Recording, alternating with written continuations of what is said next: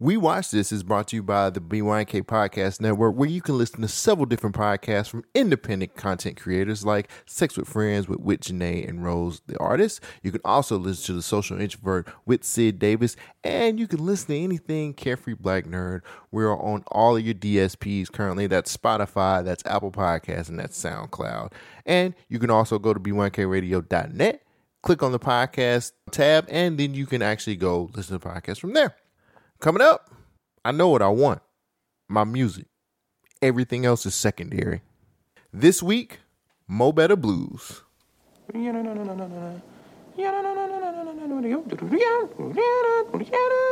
want a man who knows what he wants. I know what I want. My music. Everything else is secondary. What you and I do is not make love. What would you call it, then? It's definitely not making love. You ever heard of the Mo Better? Mo what? Mo Better makes it Mo Better. What about the others? I like her too. I like women. When you say it was a million in one shot, they wear the same dress and the same day and see each other. Like it or not, you're a dog. You're a good doggy, but you're a dog nonetheless. Get off! What? What did you call me? Blake, how in the hell can you call me by her name? Boy, they got all kind of people in the club tonight. Look at that little ugly guy at the bar. Hey, fella! Trying to sneak in here in the colored section. I see you. He's a horrible manager. Everybody can see that, but you. The midget should go Bleak. You know my name is Giant. Every night we go over this. Look, Giant is my friend. Giant? I mean, that's a joke. Is that a joke? It's a joke. We couldn't manage a little league team. Minor league. You keep coming up short. Il m'a dit, mais Jeanne, tu es folle, No. It's because she's white. Is she white? Because she's white. Yes. Yeah, she's a nun. Won't give me none, ain't had none. Told me she didn't need none. And since my sweetie left me hollow, well, it ain't the same old place. The Pirates are playing the Mets in a doubleheader. Give me the Pirates in both games. The Mets need some more black ball players. What, are you gambling again? How much you owe? Don't break them. Let's give him a break. Break his legs, his arms. People are listening. Everybody's deaf, brother. Ain't nobody listening. People are listening to my voice. Yeah, boy. You put them lips on the trumpet.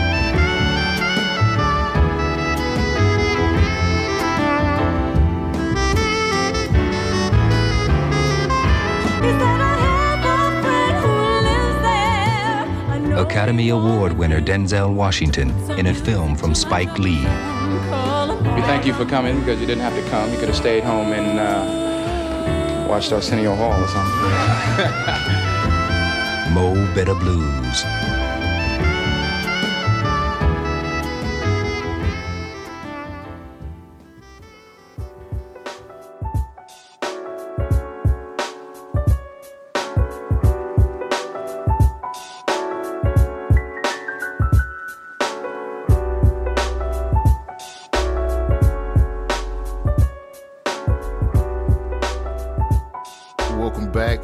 To another episode of We Watch This, the cinema podcast. This is season 3. We are celebrating Spike Lee and John Singleton this season. And man, we got a doozy for you guys. We're actually going to be doing Mo Better Blues tonight. With me tonight, as always, is the main man who is my co-host who does the most, Mr. Rain Coleman. How you doing, Rain? Hey, what's up, y'all? I'm tired of being disrespected. What's up, man? You know what I'm saying? I'm happy to be back. Rain Coleman in the building. We finna talk about these Mo Better greens we got going on.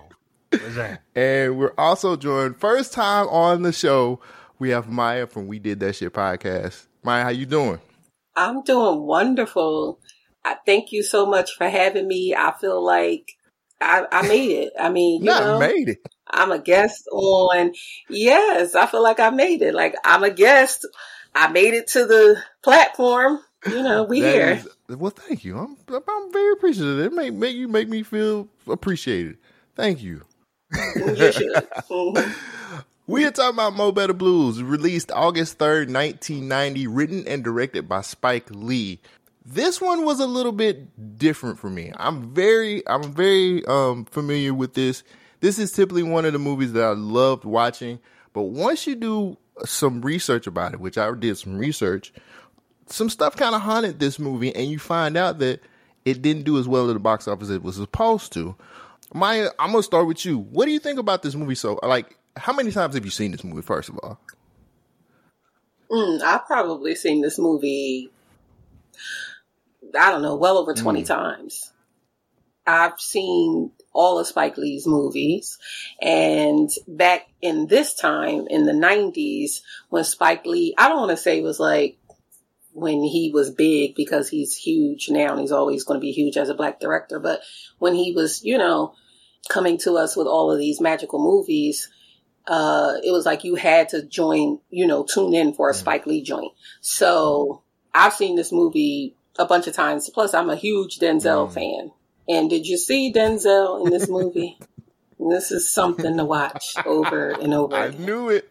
I knew we was going to get that. I knew we was going to get that. Rain, what are your initial thoughts? How many times have you seen this?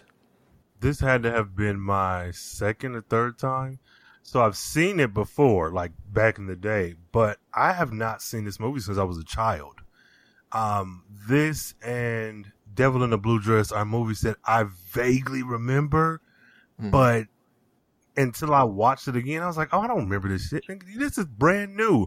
So this is really my first time, truthfully, because I'm grown. And I enjoyed it. I enjoyed this movie. This was something else. I've seen this movie several times, and I feel like this is probably one of Spike's actually more underrated movies.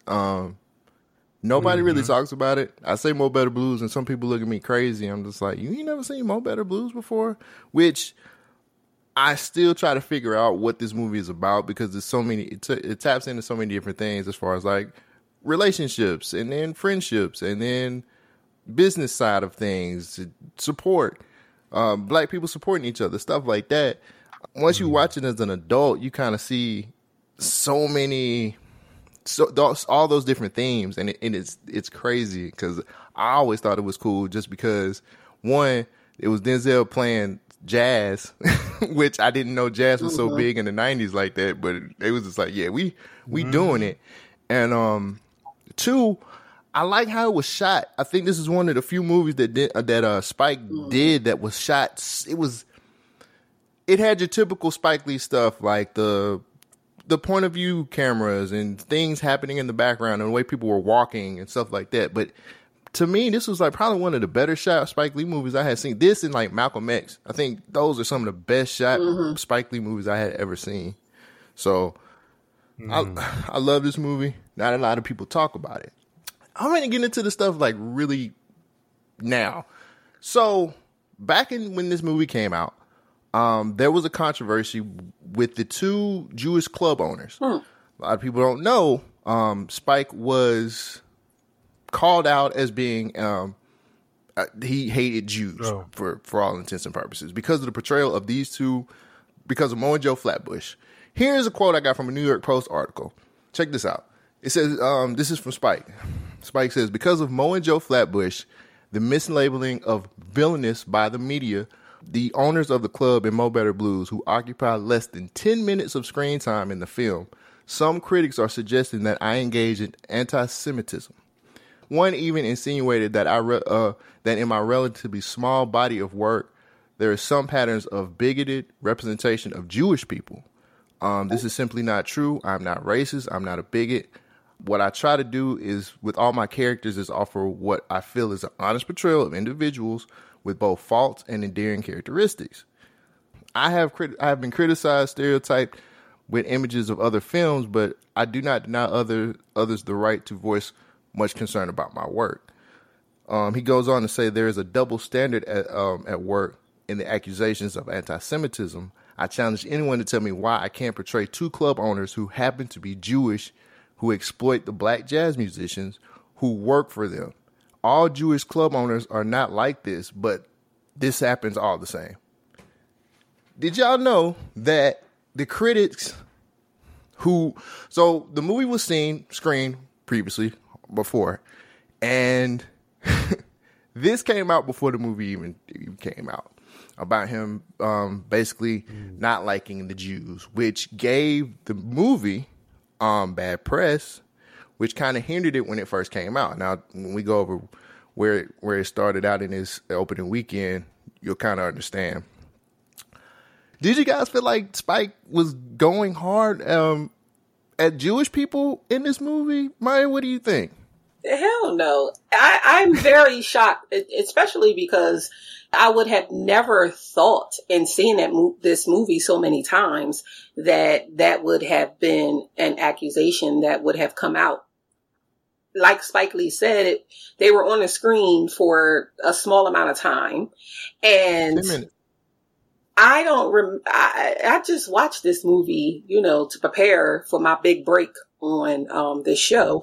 And I don't even remember them even mentioning the fact that they were Jewish. I don't recall that at all. And again, I've seen this movie a bunch of times. So the fact that they would even bring that up is very interesting. It's also interesting to know that what is going on today was going on back then, meaning that it's an attack on everything. So what is he supposed to not portray what life is? It's what life is. If the club owners who happen to be Jewish, if they're exploiting the black musicians, then he's going to show it.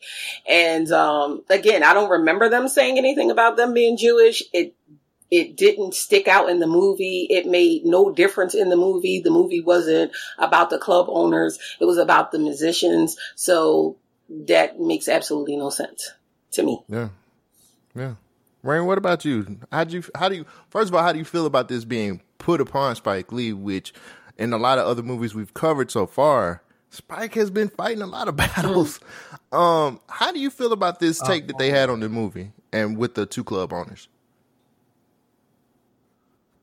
It's interesting because what's his name? Turturro. John Turturro. Both of the Turturro brothers. They're brothers in real life. So they're Italian in real life.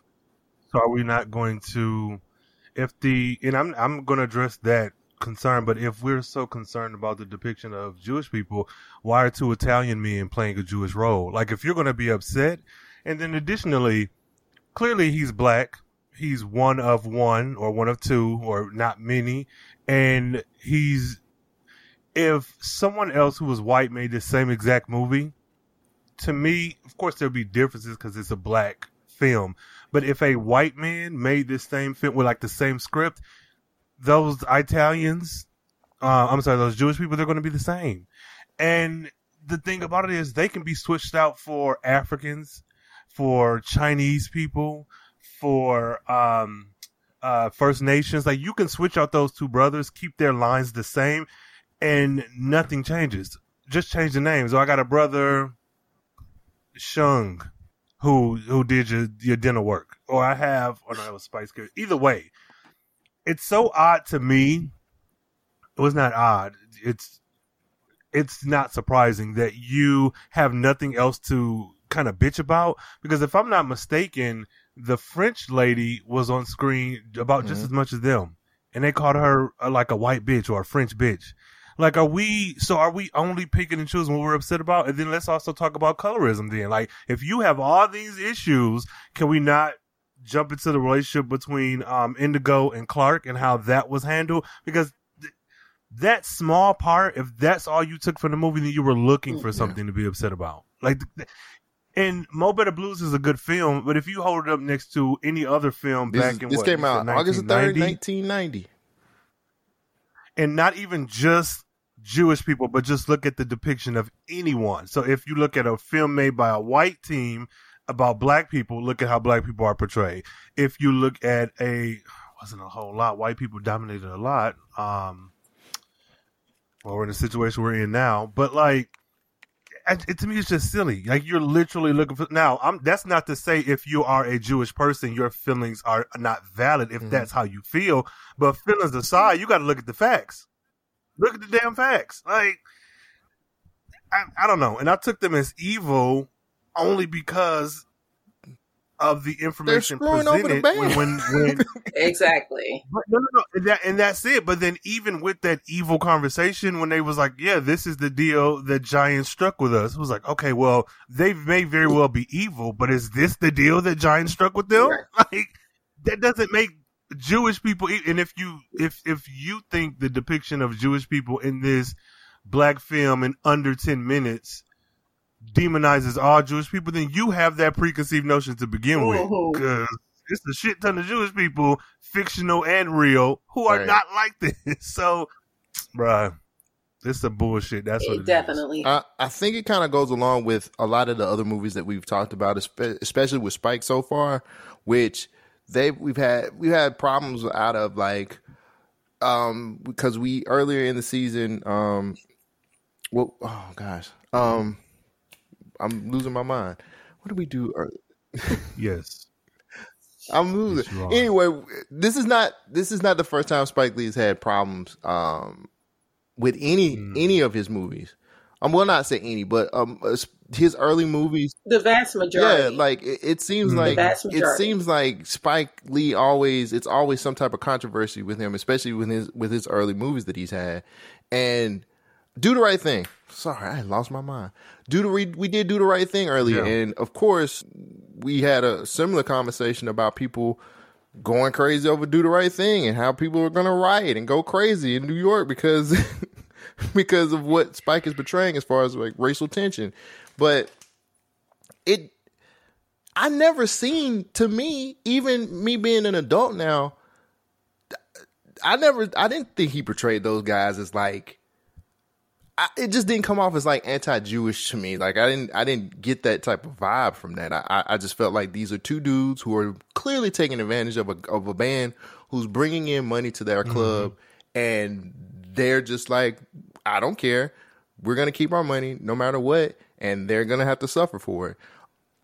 And if anybody knows anything about business, what he depicted from them is what happens every day in business. Wow. It just is what it is. And the undertone of it all is that Spike Lee has had and probably will continue to have people come at him for his movies because he shows the strength of Black people. So because he has all of these, whether it be positive or negative depictions of us, that is something that they're going to come at him for, not to mention the fact that if they even wanted to say that those same two brothers he has had in plenty of his other movies. Right. So at the end of the day, like he's not discriminated against them.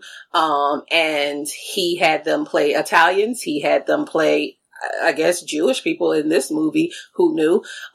He's had them play all kinds of people because he has a recurring theme throughout his movie. He keeps the same actors and actresses throughout his movies. We gotta give props to his cast director he uses all the time, Robbie Reed. She is very good at like she continuously casts the same people, keeping Black people getting a check back in them days, because in the 90s you really couldn't get no check in hardly anything in those days. But I just feel like Hollywood really tried super hard to sabotage Spike in a lot of his endeavors. Because I think this movie is very ambitious in what it's trying to do, which for all intents and purposes for me is like a love story. And a love story in more than one way as far as like Bleak is concerned. Because Bleak loves music. He loves women. He wants to be better in life and stuff like that. But I just didn't see the hate. I think critics was just trying to like kill. Let me just say this though. This is not the first time that somebody has put this on Spike Lee. I think he made a comment about I can't remember the exact year, but he made a comment about Jewish people owning different movie companies and how that affects him making movies and how he gets screwed over, and that kind of blew up out of nowhere. And this was early in Spike Lee's career. So some of this kind of stuff has actually followed him for a while. So I kind of get why sometimes it feels like he's getting sabotaged in some of the things that he's doing. So I was surprised to see that though. And I'm pretty sure that was like big news in 1990. So that's crazy. That's crazy. Maya, I'm gonna pick on you. I'm picking on you. You going first on everything. Okay. Denzel's part in this, where does it rank? Where do you put this in his all-time roles? Because he done played a lot of them. All-time roles, Denzel. No, I mean, nothing can top Malcolm X.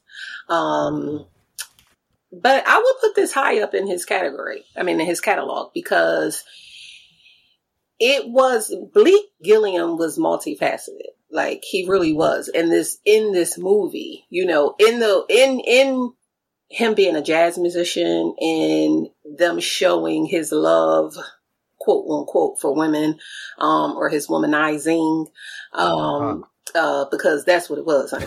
But, I would put this, I think that this was, if I had to put this up, I would put it up because it's one of Spike Lee's better movies. Like, I like Spike Lee. I'm a fan of Spike Lee. I've seen most of, if not all of his movies, but this and Malcolm X, I would put it up just from what you talked about earlier, the way that it was shot, the overall arching theme of the story. It's what I said in the beginning. Did you see Denzel? But outside of the way that he looked, just his acting in this movie, I think was very good. If I had, I don't know, all the Denzel movies, I mean, you put me on the spot. You talking about Damn Glory. You talking about, got a lot. I mean, But yeah, everybody but got their... in the 90s, let's say this, in the 90s, Denzel, there you go. I would put this as one of his higher movies. I think that this movie was underrated, and I think Denzel Washington was underrated in this movie. Denzel Washington is who he is, right? So he could put him in a damn soap commercial and it's going to be Denzel Washington. But I really think that this movie was very good. Like, I've loved this movie. Yeah. I really can't say too. I mean, there's some things I could say, and I'm sure we're going to get into it about his character. Right. But I can't really say too many bad things about this movie. Especially like the way that it was shot at the end. I know that we're going to get into it, but like the way that Spike Lee used the camera and then the flashbacks, it just seemed so real. Kind of like you was watching a whole movie, and Denzel just portrayed it perfect. And Denzel as a jazz musician, honey. I mean, the sexiness of it, just everything. I mean, look, I can't really say anything bad about it, but I would put him up. I would put this movie up there. Okay. I'm not going to give it a 1, 2. I'm not going to do that. Okay, I'm not going to put you in that corner. I ain't going to even do that to you. I ain't going to say this is behind Malcolm X, because Malcolm X is number 1. And I ain't going to say this is number 2, but this is probably like number 4. Number 4. Okay. I gave it number 4 in the 90s. In the 90s. Okay. Mm-hmm. I'm kind of intrigued on what your overall Denzel part is for any year from forever, but his best part is Malcolm X. Out of any era. I don't care if Denzel played, he was the Hurricane, he was the Soldier in Glory, he was anything. Nothing for me will top Malcolm X. Malcolm X is number 1 in his catalog. Okay. He was Malcolm X, and he goes into characters. You know, you don't look at Denzel. I don't look at Denzel the same in every movie. Like, you know how some people, they play the same, like you put Taye Diggs in a movie, and that's no shade Taye Diggs, but I mean, like, you Taye Diggs in every movie. You Taye Diggs in every movie. You feel what I'm saying? But like Denzel Washington, you make him Sam, Joe, Mark, whatever. He is Sam, Joe, Mark, whatever. And he definitely was Malcolm, and he was Bleak. Gilliam. Okay, go ahead, Bleak Gilliam. Go ahead. Rain. Where do you rank this Denzel Washington performance? Pretty high. There's not really a Denzel movie that I do not like. Well, not a Denzel role. I might not like a movie he's in, but he rarely, if ever, has disappointed me. I don't really have a number. Much like Maya, I can't put a number to, like, this is number 2 or 5 or whatnot. But I do think that this being a movie that I just, for all intents and purposes, just saw for the first time, because I was definitely a child before and should not have been watching this to begin with. I mean, the 90s people. Well, I have freedom. But Okay, well, I was like 3, so that's the age of me. So, well, no, I mean 13 then. I don't know. So, but no. I don't know if it's like Denzel alone or a combination of Denzel and then Spike Lee, like the project itself. But to Maya's point, this is a role where like I believed I'm watching Bleak. Though I see Denzel, this is Bleak, and so I think I could probably come up with a number if I had time to sit down and just look at all of his films. But this is pretty high up there for me, which really kind of ain't saying much because I think all his movies are great. So like, I ain't like Malcolm X was trash. That's the one movie I hate. Like I don't have those opinions about Denzel. So he's oh no, that was he's joking. I was joking. Oh. No, that was like it. No. I was gonna say now, damn, this is about to turn into a different podcast. But when it comes to Denzel, a lot of things that I am not grading, but lack of a better term, grading him on now is after watching Malcolm and Marie is like, could I see his son in this role? Like, because if I could see his son step into that role, I think it's still a good movie, but I think it kind of loses something a bit because even though that's your son and he has a lot of your mannerisms, to me, I look at it like he's just a copy of you. He grew up watching, like, what movie is yours that I feel like even if your son did it, I'm still like, oh no, that's Denzel. So that's kind of how I look at his films now, but I thought this was really good. I don't really see him doing I don't see Denzel doing nothing like Tenet. You know what I'm saying? Like that to me kind of separated him and his dad. Like I feel like No, I don't think JD is even a bad actor. What I'm just saying is after watching Malcolm and Marie and like seeing a lot of his father and some of the things that he was doing and saying, now when I look at Denzel movies, and it's not a knock to either one of them, I do see them separately, but I wonder like, could I see his son being Bleak? Like if I can, because that is the next best kind of carbon copy. You got people who can maybe imitate his voice, but like this is his blood, his flesh and blood. So, but that's just something I do like in my head. It's not something I'm judging either one of them on. Right. So I have this ranked pretty high, but I'm probably going to get some flack for why I got it ranked pretty high. Yeah. So I feel like this movie don't work. Denzel's character don't work without Wesley Snipes. Like him and Wesley Snipes playing off of each other in this movie. That's what has me rank his character in this movie so well, not the movie, but just his character so high. Like, if we being honest, Wesley Snipes was keeping up with Denzel in this movie. Wesley Snipes was acting pretty doggone good himself. I feel like for him to have Wesley to play off of, that helped him. I don't think he could have teamed up with any other actor for that role for Shadow. I just feel like that kind of elevated Denzel with what he was doing in this movie. I know we all may be looking crazy at me, but Denzel is Denzel. I understand this, but this is early. This is still kind of early Denzel if we're being honest, because Denzel really didn't start getting his stride until mid 90s. You know what I'm saying, like Ron. And I love when him and Spike Lee work together. They worked together on several movies, but this one in particular.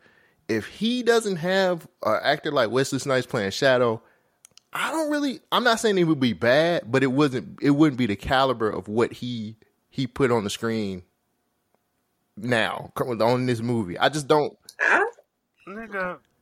I would have to disagree with that, Rain. I don't mean to cut you off, but I would have to disagree with that. And I mean, everybody got their opinion. Don't get me wrong, but the reason being is because Shadow was a main character, but Shadow wasn't the story of him and Shadow wasn't the story. Right. If you talk about taking away even Spike Lee's character Giant, if you talk about taking that away, sure. If you talk about taking the character Indigo and Clark away, sure. But Shadow was kind of like he was intricate, but he wasn't. If he wasn't there, Bleak still would have been Bleak, and it would have still been the story of Bleak. Shadow was just kind of like a comma within the sentence. He wasn't like an adjective. You feel what I'm saying? Like, he just wasn't. But I mean, I get what you mean, but I don't think that the movie would have been like, nah, it wouldn't have been that good. It would have been Shadow wasn't there. It would have been good regardless. But what I'm saying is, Wesley Snipes is like, I'm just as smooth as you, dude. Except I'm a little bit of a hater. You know what I'm saying? I'm just as smooth. I'm just as good looking as you are. Like, I'm on that level with you. So I just feel like I like the fact that like Denzel had somebody like Wesley Snipes to play off of, and their little back and forth works because I'm saying Wesley Snipes is that strong of an actor to be able to help. I know it's hard for people to believe this, but to help Denzel pull out what he had to pull out for this character too. He needed somebody like Wesley Snipes. I don't think that it couldn't be anybody, especially from that time, that could have went shot for shot with him in certain scenes. So I just feel like it helped elevate Denzel. Hopefully I'm saying that correctly. It kind of helped elevate Denzel and made the character whole to me. You get what I'm saying? So I'm just trying to give Wesley Snipes his props because a lot of people don't really give Wesley Snipes his props when it comes to acting and stuff like that. And Wesley Snipes can act. Like he's Wesley was Wesley during that time. I mean, don't get it twisted. He was who he was during that time. I just like if you put it like that, then it's like, all right, cool. I hear what you're saying. But if you put it like the story, no. But if you put it like acting for actor, I might be like, oh, okay. I hear you. I don't know if I feel you, but I hear you. I got you. I don't know. It still ranks high. It's one of my more favorite roles with Denzel. But I just feel like Wesley Snipes being there and him just having like somebody that can kind of can act with him. It just made it a lot better. Like it made the character Bleak a lot better for me. How do you feel, Rain, about the love triangle between Clark, Bleak, and Indigo? You're late for school. All your little children will have their little hearts broken. Yeah, speaking of broken hearts, Bleak. You know what my mother always used to tell me? She used to say, don't ever marry a musician, let alone go out with one. She said I'd be inviting grief and pain and tears and heartbreak to my doorstep. Yeah, well, your mother wasn't talking about me. Maybe not. You're a good brother, Bleak. But you still don't know what you want. Everything with you is so damn regulated. A certain time to do this, a certain time to do that. Everything's on a schedule, a timetable. Listen up, tight ass. Let me explain something to you. Life is short, okay? I need it like this to do all the things I gotta do. I like order. Order's fine, but you're ridiculous. And what do you want? I want a man who knows what he wants. Decisive. You don't know what you want. Make up your mind, be a man, and don't be wishy-washy on me. I know what I want. My music. Everything else is secondary.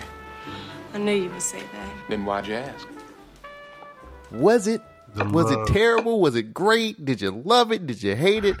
How did you feel about this love triangle we had the whole movie? And can I come to your house and say, save me, please? And then we just I stabbed the shit out of you. Get off my fucking front porch, nigga. Maya, I'm gonna come to your house. Maya, I'm coming to your house and be like, Maya, just save me. Yes. You gonna get to me. You gonna get to me next. Rain, you go ahead and say what you gonna say. You gonna get to me. Look, I actually liked it. There are problems with it. My problems come in truly at the very end. Yup.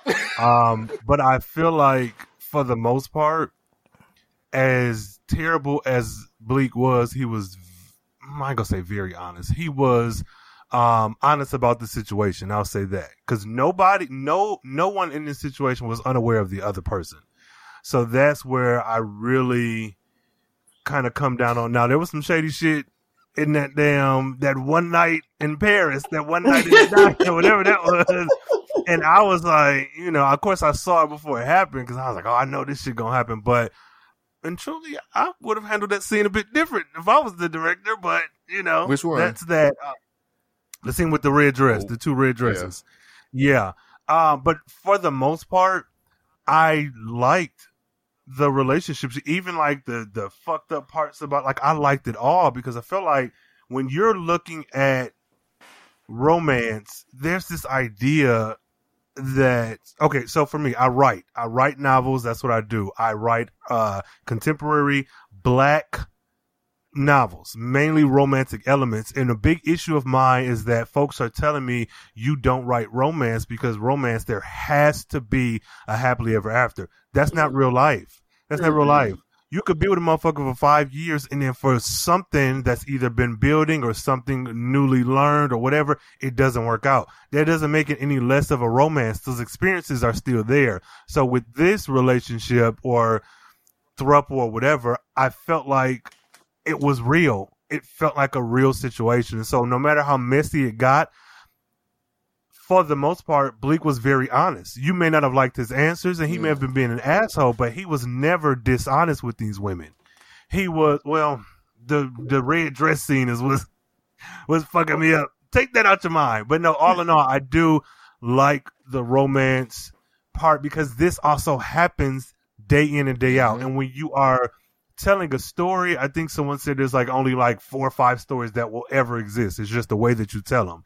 And this same story showed up in so many movies, so many books, so many fanfics. Like I have a film right now in my head that I'm going to bring up later that feels like it was pulled right from 2 scenes in this movie, a whole feature-length film.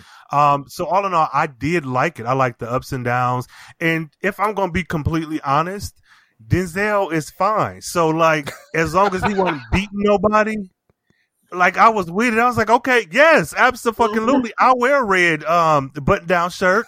It could be the same color, nigga, red slacks and all. Like, what do you want from me? I want to sit in the diner too. Fuck that.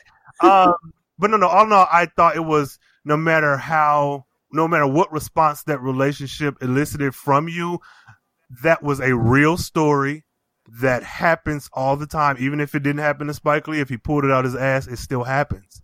And I was with it except for those 2 parts. The 2 parts. Other than that, why the fuck who ain't gonna be in the throuple with this? Like, nigga, come the fuck on. And not to be funny, it's not like Clark and Indigo were ugly because they were far the fuck from it. I'm just saying, for my personal take, to me, they were actually more approachable women than than you see in some of the movies from back in the day too. Like I really felt. So wait. What do you mean? Like, sometimes in movies from back in those days, well, now too, over sexualized, bodies are fake. You get just a lot of fluff with nothing there. And Indigo and Clark both are women that I felt like if I seen them out, I could talk to them and have a conversation and ask them out on a date. You know what I'm saying? Yeah. Like that's what they felt. That's what they felt like in the movie. So that's why I was just like, yo, like it felt. We've been doing this podcast for so long because I feel the same way. It was a real situation. I'm sorry. Go ahead. No, and I'll wrap up with this. To your point earlier, but in a different way, I feel like without Clark and Indigo, you don't get the same film. I feel like they are the fire that fuel the rest of it. Because I honestly and truthfully, you can switch out, and this is no dig against Wesley, because I mean he fine as hell too. Like at this point, I'm still. Let me stop. He was fine back then. He was. Yo, look, that in the 90s. Come on, yeah. But I feel like you could switch him out with anyone and still tell the same story. But these 2 women, they had a very particular look about them, both of them, and of course you could switch them out as well, but without those characters and specifically those actresses, you don't get the Bleak that we get. I don't feel like you do. I don't. Okay. So that's my 2 cents. Mayo, how do you feel? What was the question again? The love triangle between Clark, Bleak, and Indigo. How did you feel? What was your thoughts about this?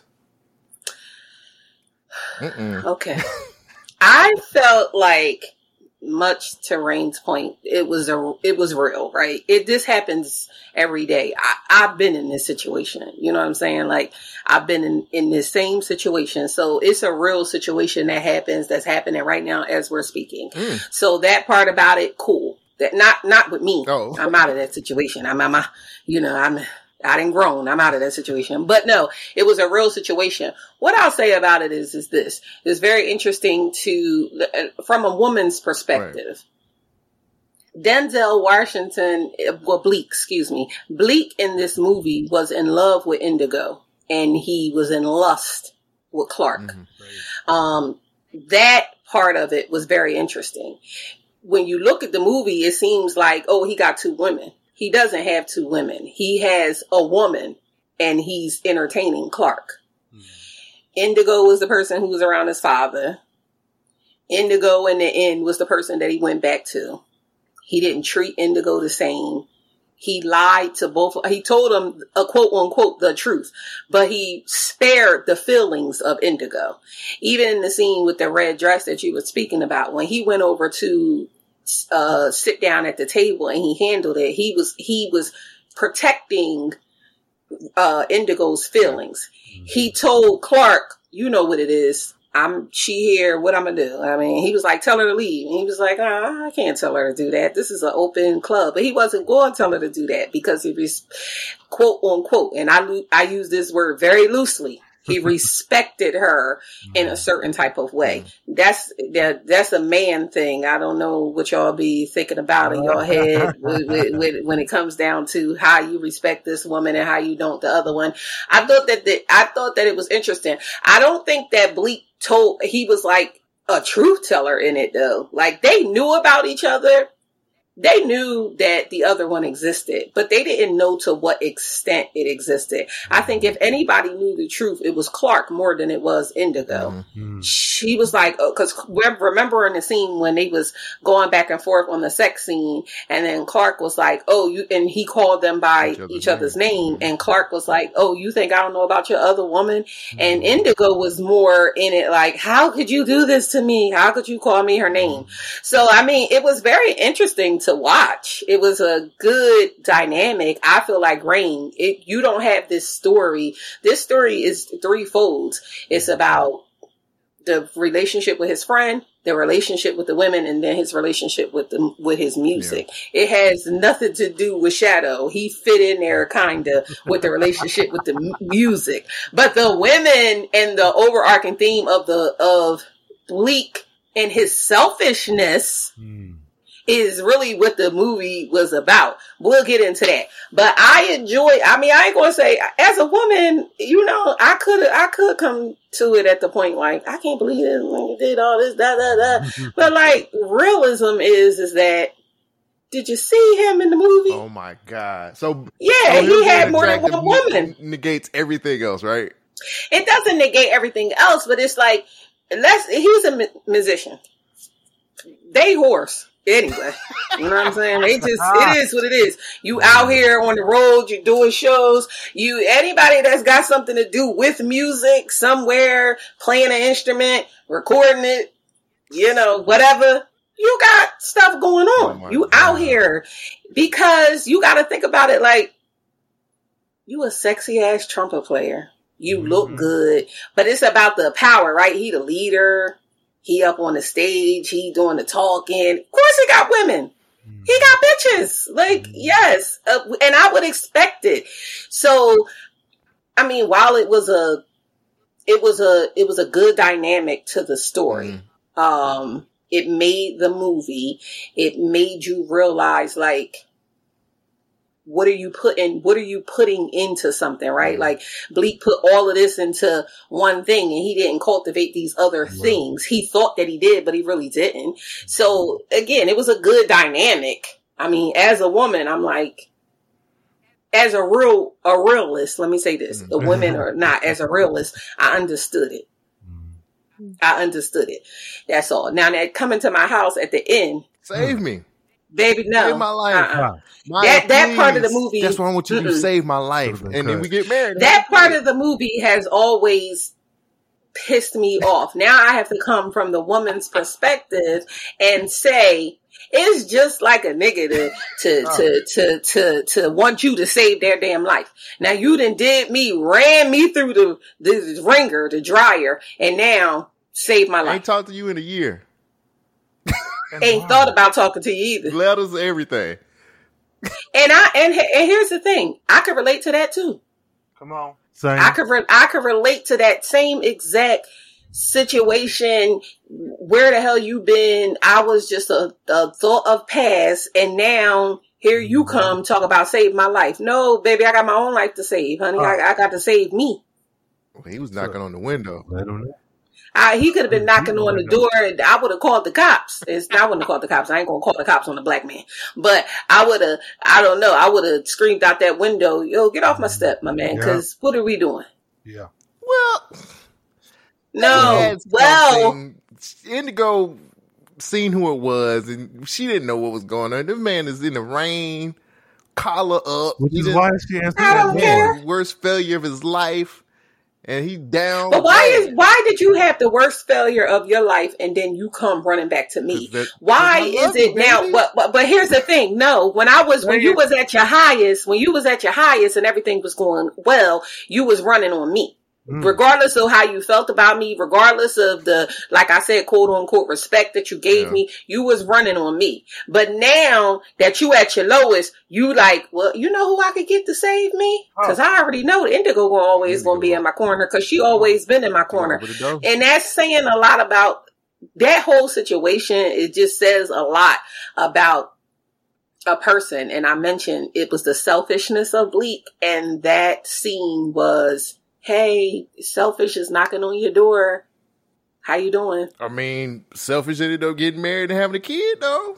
I don't care, but is that the goal, to get married and have a baby? I'm just saying. Because is that all you giving me? You ain't even a damn musician now. What was you doing for income? Because that's the shit that I was thinking. I'm like, what's your job, brother? What you doing now? How's husband? I'm just saying, you was Bleak Gilliam. You was up there. You was leading a band. You was getting a couple $. Now you ain't got nothing. You can't play. You're in the dumps. And now you want me to come save you. And then my reward is having a baby and getting married. And having baby, we got to do better. Bleak is Bleak of the past. Bleak, what have you done for me lately, honey? Bleak future is Bleak. That's what it is. And I mean, I'm just saying. She could have made him her Clark. That's what she should have did. Oh my! You see, Clark, she was like, let me move on to the next. Let me move on to the next. Andy gonna help me sing. Bye bye. It's like, okay, Shadow, I'm with it. Even after your credit card got declined, I'm still gonna give you some. Why not?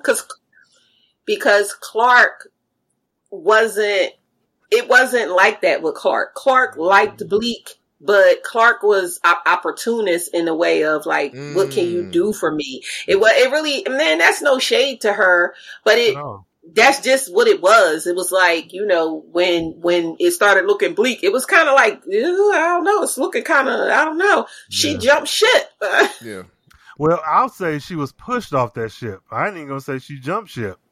Cause she was pushed, she would have jumped anyway. Absolutely. She would have jumped regardless. She wasn't a stick around for the long haul type of chick. She was I'm having fun with you, I'm enjoying you, look how you look, and you the leader of the band type of chick. And again, that's no shade. Right. Yes, she was, because even before Bleak called her, even before Bleak called her by the other name, she was, let me tell you something. Then this is speaking from a woman's perspective. Okay. If you into a man that much, regardless of what he do, you ain't jumping into the arms of another man that quick. You ain't just like, oh, Shadow, yeah, it's all about you, and now next thing you know, we screwing. That ain't how that works. If she was, it's nobody it's not that smooth when you really into the situation. You see Indigo ain't go nowhere because she loved him. She was, now whether that be good or bad, she loved him, and she was like devastated over the situation. Clark was like, nigga, I got something else to do. Right, and his name is Shadow, and I'm doing them on the balcony, in the bed, in the wherever. And he gonna help me sing. He gonna get my career together. And he did. He did. Promises, yeah. Interesting. Wow. Y'all got me. I know I had went off on the deep end instead of just answering the question, but I'm just saying. That's what we want. You did that. Damn, I have to rethink mine. Yeah, nigga. Well, no, because I honestly, Okay, here was my thing, and I think I'm looking at it from crazy brain probably, but it was a very real situation, which I completely was like, I get it, like I get this, but in all honesty, I really felt like Clark was not good for him at all. I was just like, she's not good for you, my dude. Like you need to let that go. Because she was a groupie. Well, I ain't gonna say that. I'm not gonna say that. But it just felt like she was interrupting certain important parts of his life. Like when you first meet Clark and Clark shows up and he's like, Clark, what time is it? It's 1 o'clock. Okay. It's like, I'm practicing. Or when she bit his lip. Or, you know what I'm saying? Just certain situations when she was talking about, she brought up the singing and he was just like, well, I don't think we ready for all that yet. You know what I'm saying? I just felt like she was interrupting his life a little bit too much. And I knew what Bleak was there for. He was there for the sex. I get it. But in some ways, I really felt like she had feelings for Bleak too. There's not a lot of people that's gonna pop bumps on your back after y'all laying in the bed. You gotta really, really like somebody to be doing stuff like that too. No, you don't. You don't? No, you don't. No, you don't. And I'm a woman, and I'm saying this. Yeah. And people will sit there, and this is no shade to you fellas either. Fellas are pillow talk with a whore. Yes, and they'll be popping his back, and they'll be popping his bumps on his back too.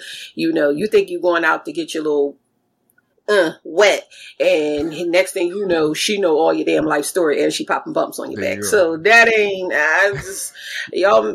that ain't got nothing to do with nothing, honey. I know if we wanted to, like, I'm really into him popping bumps. Right. People is popping bumps when they going out for a one night stand. And I'm just saying, like, you got a bump, I see it. It's like, oh, you got a little bump on your back. Let me get that for you. They ain't got nothing to do with nothing.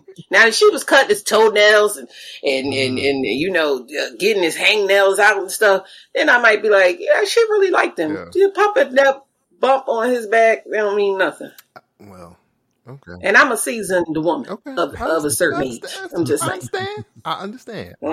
I just felt like it was a very real portrayal. I felt like Bleak was as upfront as he could be with the two women. I know there was some indiscretions that happened. I think that I love that though about the dynamic because they did know about each other. To kind of follow up on the point, and I forgot which one of you said it. How he respected one a whole lot more than the other one. Like Indigo was like, that's who I love. That's my woman. Like that's who I'm with. I'm going to respect everything about her, so on and so forth. And with Clark, but I felt like Clark was just so bad for her. I was like, she is too bad for you. Couldn't have been that bad because he didn't cut her off. But she was very. Well, you know why he ain't cut her off. Absolutely. She was very attractive. I know. You know what I'm saying? Yes, no. And she had that thing, So, but I enjoy having those types of situations in movies like that. Like it was very real. I don't think a lot of people portray those types of relationships in the way that they should. Especially, I liked how Spike. One of my favorite parts when we get to like what we rewatch, that's one of my favorite scenes. The scenes where he calls a woman by her other name, and the way Spike shot it, and then he breaks the third wall and looks directly into the camera like, I've really messed up. I love that. That you can do that in any type of movie for me, and I'm like, yes. This is the best movie. It could be a cartoon. I'm like, yes, that's what yes, this movie is great. So yeah. But I really enjoyed them playing off of each other and just the sight of seeing a real relationship with black folks. Because a lot of times when they do black people in relationships, it really there's not a lot of movies that do it well and do it as real as this one. And I like the fact that he did that, and I think that a lot of that comes from previous movies that he's done, especially She's Gotta Have It, which. That is one of my favorite movies also. She's Gotta Have It is like amazing. But the betrayal and everything, I just felt like Clark was just really bad for him. And is it the end? If we all talked about it, that ain't nothing about that believable to me. Ain't no way I'm gonna come into somebody's house and be like, I'm gonna be like, Maya, please, Maya, save me, save my life. Please stop it.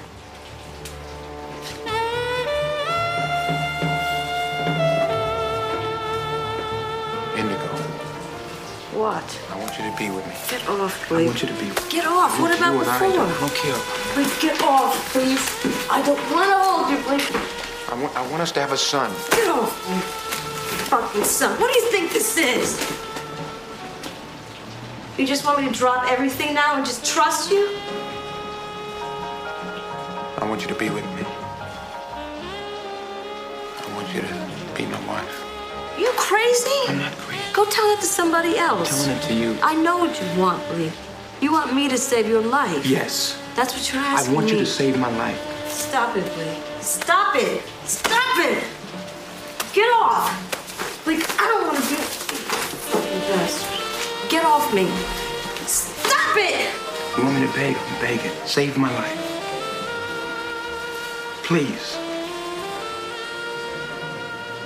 Save my life. Like, yo, that's what men say without saying the word "save my life." That's their actions. Their actions are save me, rescue me, and be about me, and it's all about what I got going on. And I know I ain't talked to you in a year. I don't know what you got going on. I don't know if you got a man laid up in here or not, but save me. He didn't say anything about us or what you've been doing. How's your life been going? How have you been making it since I left you, or since you left me, or whatever? It's just like, and not to mention the fact that I'm in love with you. We had a relationship. You done got beat up in the hospital. Can't play no more. I'm reaching out to you, trying to make sure you good. You shunning me, which it happens, right? It happens. People go through their stuff. They got to go through it however they got to go through it. But you shunning me. But now, screw my feelings. Save me. Right. What the hell? Yeah, like, what's going on? I hated that.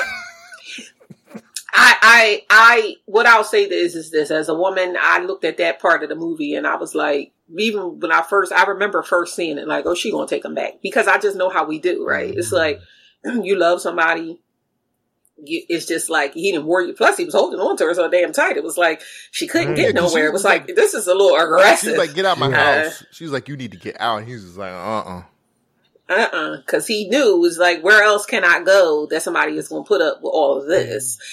And so I was happy. I mean, not happy. I was happy because, Rain, you mentioned it. It was a movie that was real, that didn't have to have this happy romantic ending. It turned out to be a happy ending, but it went through ebbs and flows as life goes to get to that happy ending. And even the way that he came and he said, save me and all of that, it was very dramatic, very real. And then they ended up having a happy ending, and that's great, because once you get past the rough patch, you usually do, I guess, get back into the, my baby, my life, my love, and everything. Just let me say this. This is for me. Go ahead.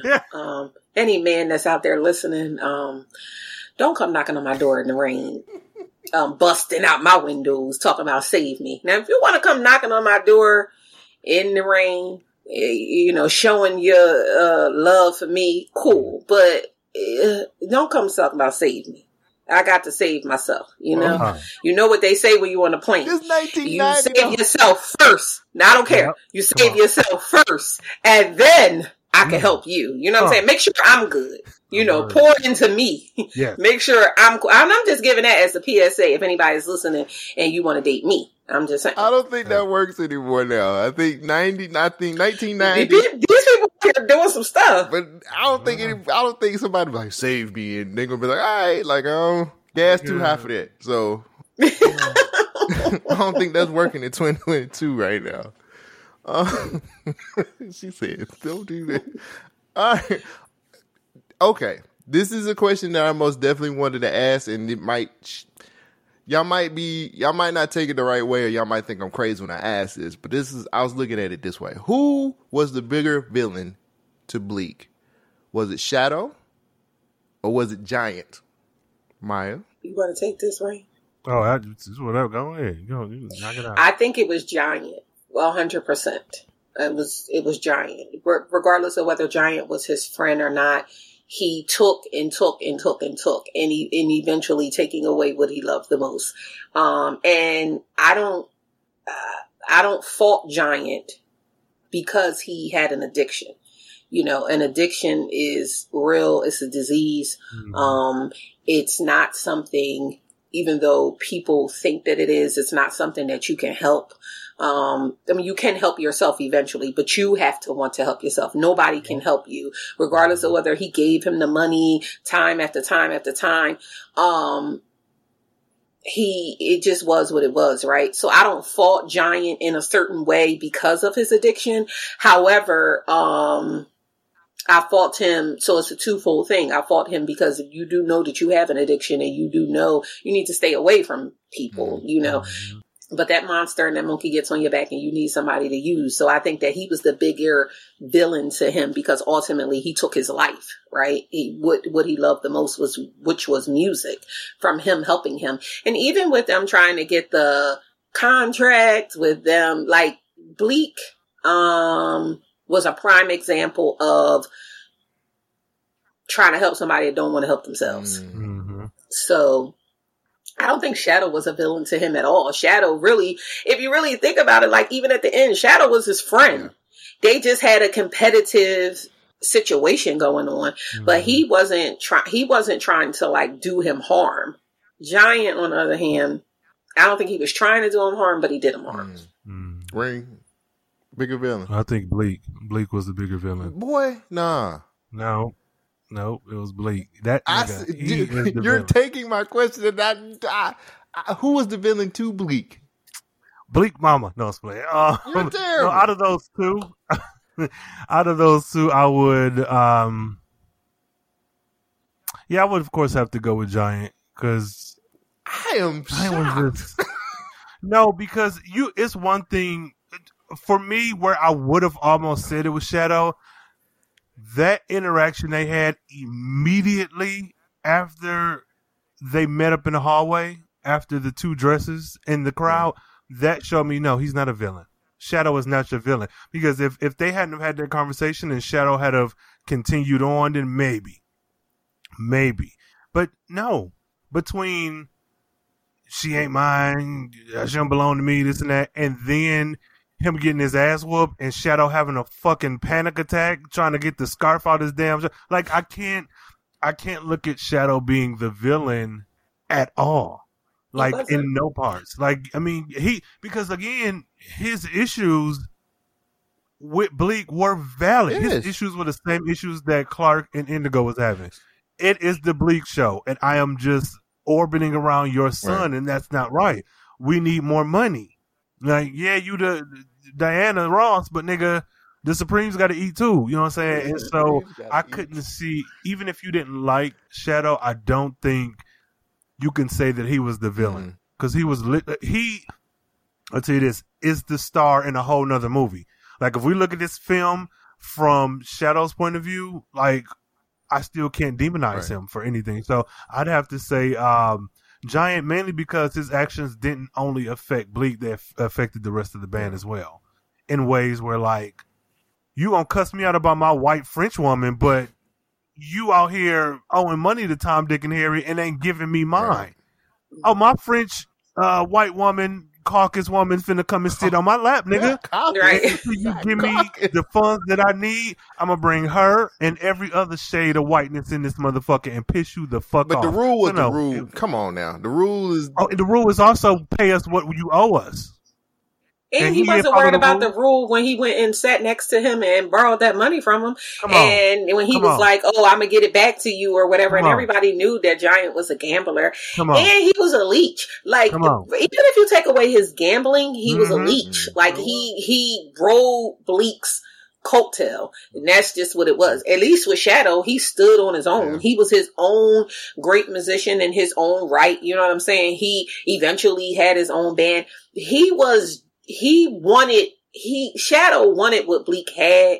It was the competitiveness of them, but he wasn't trying to, because he really could have taken the band from the door and been like, they ain't paying us what we worth, let's go somewhere else. He didn't do that. So he wasn't trying to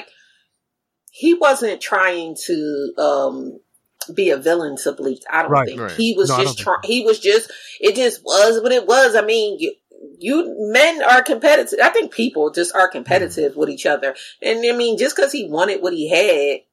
But I like what you said, Rain. Bleak was a damn villain to himself. Everybody too. And I don't even think Shadow wanted what he had. I think Shadow and him wanted the same thing. And he Shadow wanted his woman. Enough. Well, but also she wanted him back. She wanted him back, but he pursued her. She didn't pursue him. She was an opportunist, so she was going to go wherever the wind blew. But he went. No. Keep going. She was going to go wherever. Now, you didn't watch this movie. She was going to go wherever the wind blew. Now, I'll tell you that much. Yes, she was. Yeah, we do know that. You know why? Because at the end, she was singing with Shadow. And in the movie, she was, what they say, boning. She was boning Shadow. So she wasn't worried about Bleak. Soon as Bleak called her that other name, she was like, next wind, next on to the next. She wasn't worried about that. My only issue with that is the red dress scene. The way I interpreted that was Bleak set that up. Now, not to say that the words weren't true and that Shadow didn't mean every bit of it, but when Bleak was talking to Giant and he was like, "Hey, they out there. You owe me $50. We talked about this." He was like, "Oh, watch me handle it." The fact that Shadow went over it. Now, I could be reading that wrong, but for me, I was like, okay, Shadow and Bleak must have discussed some type of distraction because there's no other way that I can rationalize. Okay, now if I'm wrong, I'm wrong.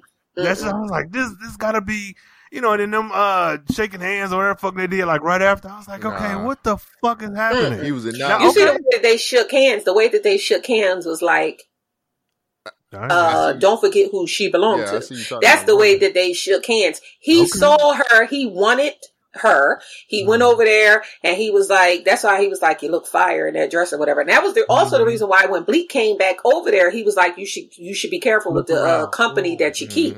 And he was like, but see, the way that he came over to Clark, he was like, be careful with the company that you keep. And you already know what this is. Yeah, I invited you, but like, be clear, you here with me. Don't embarrass me. That's the way that he said that. And then when he went back to Shadow, it was like, I know you want what I got. Yeah. And that wasn't no damn distraction. That was him getting caught up buying two women the same dress. Didn't think that Indigo was going to show up. And he banked on the fact, like most men do that run around, they usually got a woman that stays at home, that ain't out there, that ain't in the clubs, that ain't doing this, they ain't, all about the spotlight. And then they got another woman that's doing this, that, and the third, and out there, and he can be out there with her because he knows that his woman is at home. She shows up. Maya business. Quit telling my business. I'm just saying. I'm just saying. Listen, I'm just giving you a little free game. That's what it is. But see, the thing that I absolutely love about this movie, and if y'all take this away from me, I'm hanging up. Clark and Indigo never talk shit about each other. Yeah. It was always towards him. And I absolutely love that because all too many times you get motherfuckers who in fiction and in real life, you want to demonize quote unquote the other woman when you not fucking her. Mm-hmm. You not fucking, like y'all have no agreement. You ain't even know this lady's name until it slipped out by accident. And I love that it was always him. Always, and for this to be a 1990 film, and we're in 2022, and I just saw some shit on Twitter where the girl was like, a fictional situation. No, have y'all seen the video of that girl walking up hugging guys at some festival? Mm-hmm. So there was a quote to that was like, yeah, she do that shit and I'm a shooter or something. I was like, in your fictional contraption that you've come up with, you are still cussing this girl out who knew nothing about y'all. In this fictional situation, your man who is yours, you gonna shoot this woman who's doing a TikTok prank because he hugged her back. I was like, what? So that very real thing that just happened like 2 days ago is the exact reason why I love that relationship between those two, or lack thereof, because it was never, they never set you up to be like, Clark is the villain. No, Clark is fucking with a nigga who's fucking with her. She's not the villain. No, absolutely. And so that's what I was like, I love that. Now that, you can't take nothing away from this movie with that, because there are so many times, black, white, red, green, or whatever, you're pitting these women against each other in a situation that is out of their control. Right. She didn't make him sleep with that woman. Right. So I love that. I just want to. I love that too, and I love the fact that when it was all said and done, and he called them by the other names, that they were the ones that walked away, because he was on his cocky shit of like, well, if you can hang, you can hang, and they was like, I can't hang, and they look back, and so I love that too. When I watched it today, I was like, that's the way we gotta be. Bleak is sick. He called though. He called him up. Hey. No, fuck that. That nigga sick. There's so many women who would have been okay with that situation. That's the thing that kills me. If you are so They was okay with it too. They was okay with it too.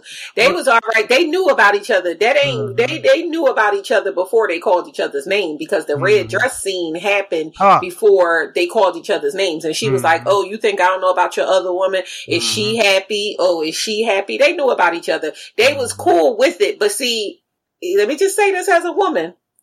You might be cool with some stuff, but don't cross the line of the stuff.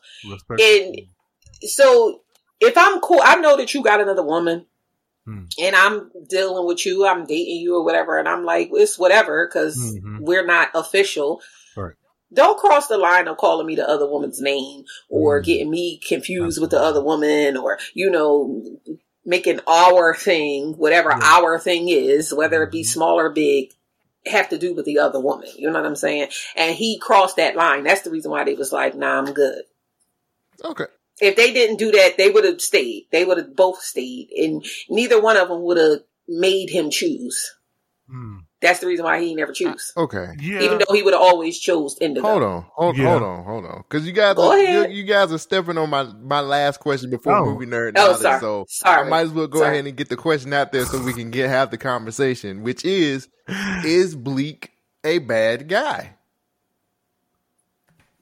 Yes. I mean, how was that a question? Yes, he is. Some people might not look at just like the villain question. Like, okay, let me go back to this. So I asked that villain question because there are some people who look at Shadow as the villain. A lot of people look at Shadow as the person who is basically being an opportunist, even though we might not look at it that way. Because I agree with you guys too. I think Giant was the one that was more of a villain to Bleak than anything. He hurt Bleak the most. But there are people who actually look at Shadow as someone who was actually trying to conquer what Bleak had. He did it in a very how can I say it, sneaky maybe kind of way. Took the man's other woman, hated on him very hard. And I'm not saying this is what I think. I'm just saying those are some of the opinions that some people may have about this.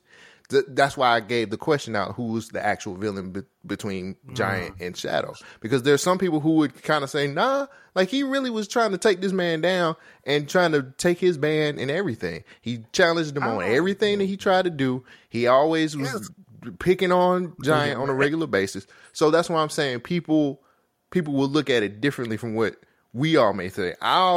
He held him accountable. That's what it was, and that's the reason why people would think that he held him accountable. That's not to say that Shadow wasn't a hater, because his ass was a big hater. He was, but he also. It's like Rain said. It was the Bleak show. Yep. Bleak couldn't see past his own. What they say? What's the saying? You can't cut your nose to spite your face. You can't. Yeah. All those things. That was Bleak. So Shadow, he needed somebody to kind of challenge him, because if Shadow would have never challenged him, he might not have been so hard on Giant, because he was letting Giant kind of like get away with whatever. Because at the end of the day, whether he was happy or not, he still was the leader. They was making money. It was what it was. And I'm sure he was making the bulk of the money, regardless. His name so was Marquis? I just think he was holding him, he was hating and holding him accountable. Yeah. But I see, it seems like both of you, and like I said, this was my last question before I went into movie nerd knowledge, because I figured this was going to maybe trigger you guys, maybe not. But yeah, clearly, I guess y'all look at Bleak as a bad guy. Is he a bad guy? Yes, in some instances. Okay, he was an overall decent man, right? He was, you could look at it like he was helping his friend. He was there for people. He gave other black musicians an opportunity. He loved the way that he knew how to love. However that was, like, you know what I'm saying? He loved his two women. He with his father. Yeah, right. So he had qualities in him that you could be like, yes. But that Joker also had a lot of qualities in him that you would be like, what? Because here's the thing. You can't always say, I'm a believer of honesty in situations as well, right? If I date, I'm not in a relationship. I'm dating. If I'm dating, I'm dating. It is what it is, right? And I don't sit them down and be like, yo, I'm dating you. I'm dating you. I'm dating you. I'm just dating. Right. You know what I'm saying? In general, if somebody asks me, hey, are you dating? Yes. Because I think that's a whole nother topic, but people don't know how to date. It's like, it is what it is. You go out with people, people that you have like minds with, you spend the most time with, you got the most chemistry with. That's the people you end up with. But you got to get to know some people before you get there, right? I don't want to get to the point. I don't want to say because he was honest with Clark and Indigo that it was like, nah, he was really a good guy. Or he wasn't a bad guy because he was honest with them. Yes, he was honest to a certain extent. He wasn't, they didn't really know what was going on. Also, he was very selfish. Bleak was very, very selfish in all of his helping. He was selfish. It was all about him. The music that he produced, he was like, this is what it is. He ain't listened to them to say, hey, we going to do something else. It was just like, no, this is what we doing. And I get it. It's your band or whatever, but you have other people. Like, let them help you or whatever, Even Giant with his greedy, needy, leeching ass was like, he was, but even him, he was like, what are you doing? You're like pushing everybody away. What's going on? You pushing everybody away. You pushing Clark, Indigo away, me, like, what's up? And he was like, I'm doing what I gotta do for me. So he wasn't the good guy that I don't want, let's paint him out as a good guy. I mean, he wasn't terrible, but he wasn't like, ooh, that Bleak. I don't know. Early in the podcast, he was just like, "Ooh, that Bleak." His sexiness and him being fine ain't got nothing to do with his character. What the fuck, bro? I mean, he looked good. He looked good. Looking good. How many people women and men that look good, and you be like, "They ain't shit," but they look good. Right, shit. Like, come on, nigga. There's some sexy ass murderers out there. Like, come on. Like, I mean, like, come on, bro. Rain, nigga. Bleak the bad is Bleak a bad guy? I think he is the villain. But I'm not gonna say I'm just gonna mirror what Maya said. I do think he is good at a lot of things, and collectively on paper, this looks like a phenomenal person. But the person in action or whatever he's not. He's not a good person, and I think, but that doesn't mean you count him out, because you could be a good person. You can learn from all the shit you went through. I do think we caught him in a snapshot of like this transition, like from all his life, shit changed for you here. Because I think at the end, the nigga we got next to the piano with his wife and son, that's probably a good person. But But this Bleak in between, this Memphis Bleak, nah. Memphis Bleak. Wow. This nigga is a villain. He's a terrorist.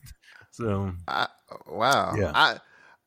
I put that question out there because that's something I really couldn't answer, because I looked at a lot of his relationships. Like, he was loyal to Giant to a fault. And you don't find a lot of people who, I haven't came across a lot of people who are like that. Like, he was loyal to a fault.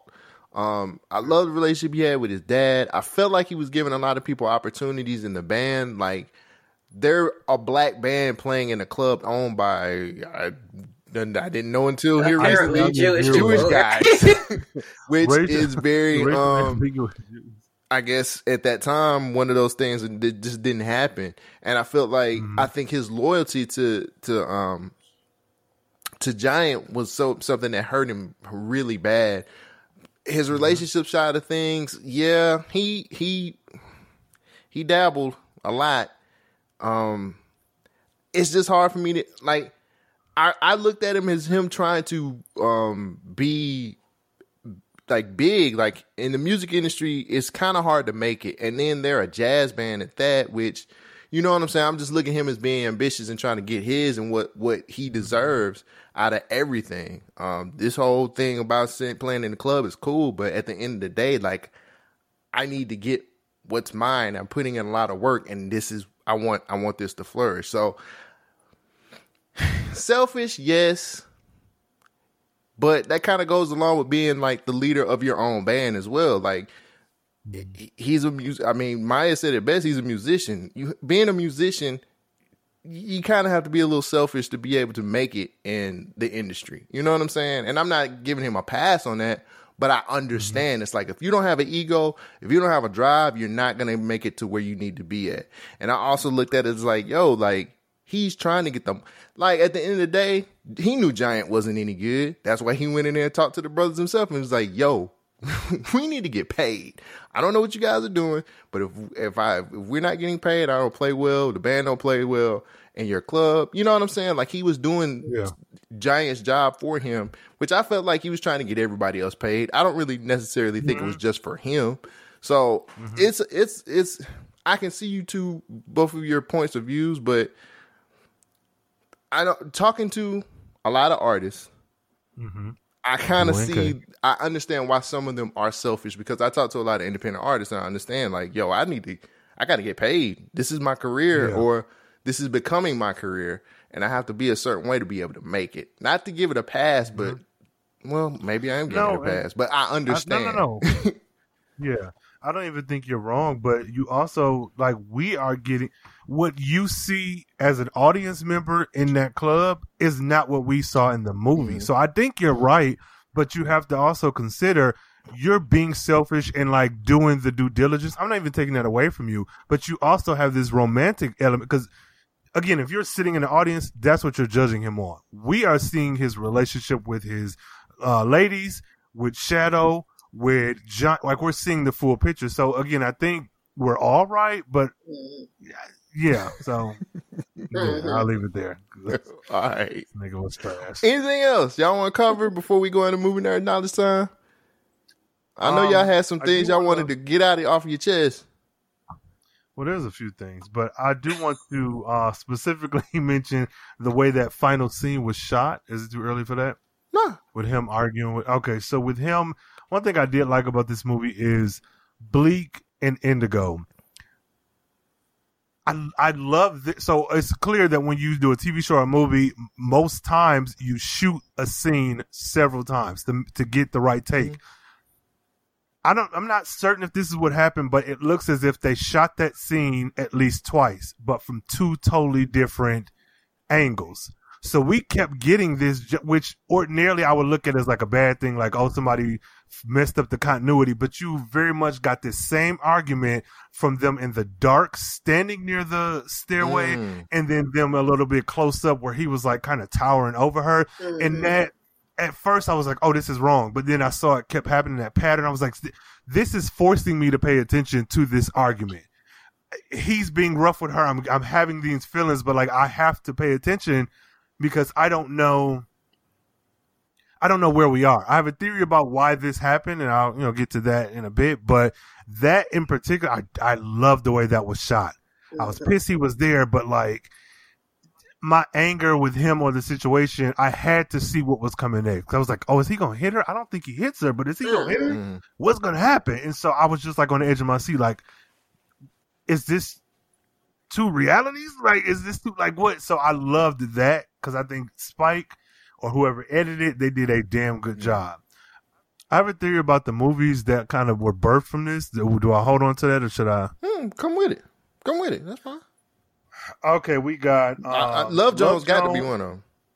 Love Jones, Disappearing Acts, and oh, you missed. Oh, Maya, Carmen, the hip hop. Maya wasn't around for the season of Black Love. Oh yeah, the season of Black _. We did a season of Black Love, and Disappearing Acts was one of the movies that we did. Oh, if you get an opportunity to listen to that episode, I'm sure you'll enjoy that. It was interesting. I will, because that movie, we talked about that movie in college. That's how, in my sociology class, we talked about that in the sense of the Wesley Snipes character, and that Black man, there could have been anybody, but it was a Black sociology class, right? So we talked about it in that sense of that, the way that he was depicted in that, or who he was in that movie, that Black, lazy, I'm just want to be with a woman to do everything for me, but I'm really trying to get on my feet, it was something. And I know somebody that's just like him, not nobody that I dated, but somebody that's close to me. And every time I see that movie, I'm like, look at his ass. That's him. And it's not good. No, yeah. It's not good. No, yeah. But I do think those three films. What were the films again? Love Jones, Disappearing Acts, and Carmen the Hip Opera. Carmen the Hip Opera? Yeah. If you look at what's the fuck that girl name is? Why I say Chase? God damn it. Not Beyonce? Yeah, well, Beyonce, yeah, but what's the other chick? Clark's story to me felt a lot like, and not the full movie, but a lot like a good chunk of it to me. That's what it felt like. I know a hip hopper is silly, but it is also based off of Carmen, the actual opera, and I saw a lot of Clark's story in that, where I could see how this could be pulled from that, or it could be inspired by this movie. Disappearing Acts for fucking sure, and Love Jones was like it. That's the baby. That's the baby from this movie. Yeah, no, yeah, but even also Do the Right Thing, I think was a prequel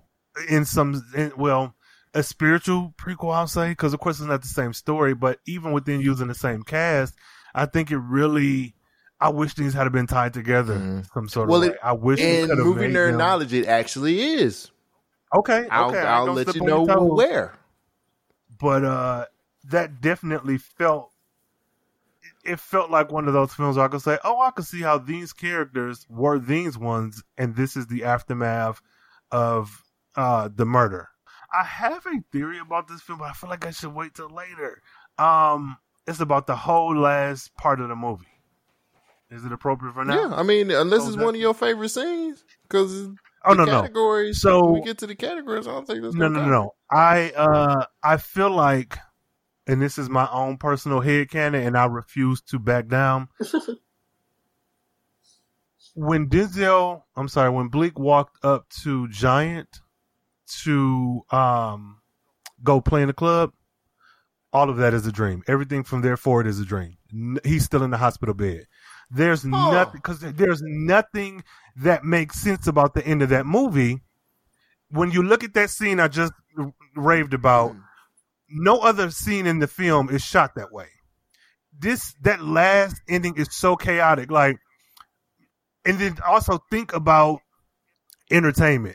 True enough, if I'm this big time rapper and you come in, I'm gonna say, "Oh, I want Cole to come up, such." But how many times, if we've already discussed this, why wouldn't Bleak have already been there? Why? How the fucking all this shit that's going on? How is Giant the doorman to this club that this nigga playing. Like everything was too compact where it felt like a dream. Also, when you going and beating on this woman's door and a year later and she's just there, oh, I've been writing to you, this and that. She may have actually visited him. And you know, when you're in a coma or something and people speak, you can sometimes get some of the information they're telling you. And then that very last flash of back and forth, like it was cute that they replayed the beginning, but that only made sense because that's what you remember from your childhood. That's your happy ending. I think he's still in the hospital. I think that's where the movie ended. So that could be true because this is the part where it could be true for me. Mm-hmm. I don't know if it is. I buy it, but I don't buy it. Okay, but this is the reason why I buy it, because remember when he left and he get out the club when he couldn't play, he gave him the trumpet before he went to his house. Mm-hmm. Remember, he was sitting in that room in his house that was like had all of the stuff, and he had a flashback to him and Indigo's. Remember when they were sitting at the bridge and they were talking about when they first fell in love, and he thought about that part when he flashed back to that. Your theory could work. Come on. I don't know if I buy it 100% because it could have definitely been how it was, right? He hadn't talked to anybody in a year. He was talking to Shadow because Shadow was reaching out. But then too, you make a lot of sense when you said, because remember when he went back to Indigo's house and he was like, she was like, I've been reaching out for you a year. He said, I wasn't talking to anybody but my father. So when was you talking to Shadow? When was you talking to Shadow for y'all to be saying, "Oh, I'm going to play again"? And why was Shadow the only person that he was talking to? What I'm saying is, why was Shadow the only person that he was talking to? In the grand scheme of things, you would think, even if he didn't talk to Indigo, because I have had something traumatic happen to me and cut people out of my life, right? Didn't talk to them just because I was dealing with my own stuff. But out of all of the people that you could talk to, you talking to Shadow, like you chose to reach out to, I could see why you wouldn't talk to Giant. You still had your feelings and emotions about what happened, right? I could see why but out of all of the people you was talking to Shadow. Who just took your girl, has a band, the exact name of your band, but his name is in the marquee. Doggone it. Nigga, no. I do one even better. This is why I know for a motherfucking fact this is a fever dream. There's no way on God's green earth, on Beyonce's internet, that Indigo is going to allow Clark at her wedding. It's not going to happen. She was There's no fucking way. There's no way in hell. Also, go ahead. Oh, you think she would? I think she would. I'm a woman. I think that she would. I think that Indigo, come on. That is a twofold thing, right? Okay, one, Indigo could have felt like I won. Right, I got the man in the long run. Like he always loved me. He was going to be with me. And you hear, look at our love. It is what it is, right? Now that was one fold, but then also outside of it even being a dream, Indigo is the type of woman to me that will fall in line with whatever Bleak wanted. Even though she was like, I can't hang or whatever. She was angry and all of that, but even though she didn't take his call when he called and all that other kind of stuff, she was playing hard to get and all of that. But she strikes me as a part of her, not all of her, but a part of her strikes me as the type of woman that's like, whatever Bleak says is what we doing. And Bleak was the type of man that you would fall in line with, right? Whatever he said, it would be like, well, my baby said that, that's what we doing. Yeah. And I think that's why he ultimately was going to be with Indigo, because Clark, like I said, was very whichever way the wind blows, but also Clark didn't listen to him. That, like you said, Cole, when she showed up and he was practicing, when she bit his lip and all that, she was rebellious. She was like, I'm going to do whatever I want to do. Where Indigo, he could see him being with her because she was the type of woman that men likes, submissive. In certain ways. Here's what I'm gonna use. That here's what I'm gonna use to solidify what Rain is saying. Different tropes nigga. that come with fever dreams. Yes. One, when you said it was the way it was shot. So that the way it was shot with the lights and everything like that, the doorman, him, yeah. Like nobody, even Giant is his best friend, and Giant's like, hey, where you been at, brother? Okay. Yes. So typically when things are dreams as well, odd things like, so why was it that day the heaviest raining day I've ever seen in my life? That part of it. Him giving up the trumpet, which was something that he loved so much, to Giant, and Giant's like, I'll never sell it, that part of it. Yeah. And now when I think about it, when he's asking Indigo to save him. Come on. Was that a dream? Was that a part of the dream? All of that is so. dream. I don't think any of that's So real. you think Indigo was already with him, like after the accident, after he got beat up in the alley, he was in the hospital with his father and all that. You think Indigo was by his side from then, and then when it fast forwarded, they just got married and all that, or the marriage and everything is a dream. Everything from the time he got beat up, even the brownstone, even coming back full circle, living in the brownstone that he was a kid. All of that is a dream, and he did the kids that look the same. Even Spike Lee ain't never ended the movie with no the end like that, with no leaves. Get Spike on. Somebody call Spike Lee. I'm trying to tell you, nigga. I don't need some play claps around. or something, because that was a theory. That's something. Baby, this is what I do. I am a nerd. I do this. Like, honestly and truthfully, I was like, I know these niggas see this. I thought I was saying some shit that people knew. No, this is. I never thought about that ever. Me either. And I've seen that movie so many times. Yeah, this. I promise you, that's what it is. And I say that with confidence. One, because everything you pointed out, Cole. But two, I've consumed. I'll even tell you this. This is me plugging myself in every damn thing. I wrote a book about some kids in college, and one character in particular had an overdose and rushed to the hospital. Yeah, this is a spoiler, but hell, if you got this far and you read them books, kudos to you.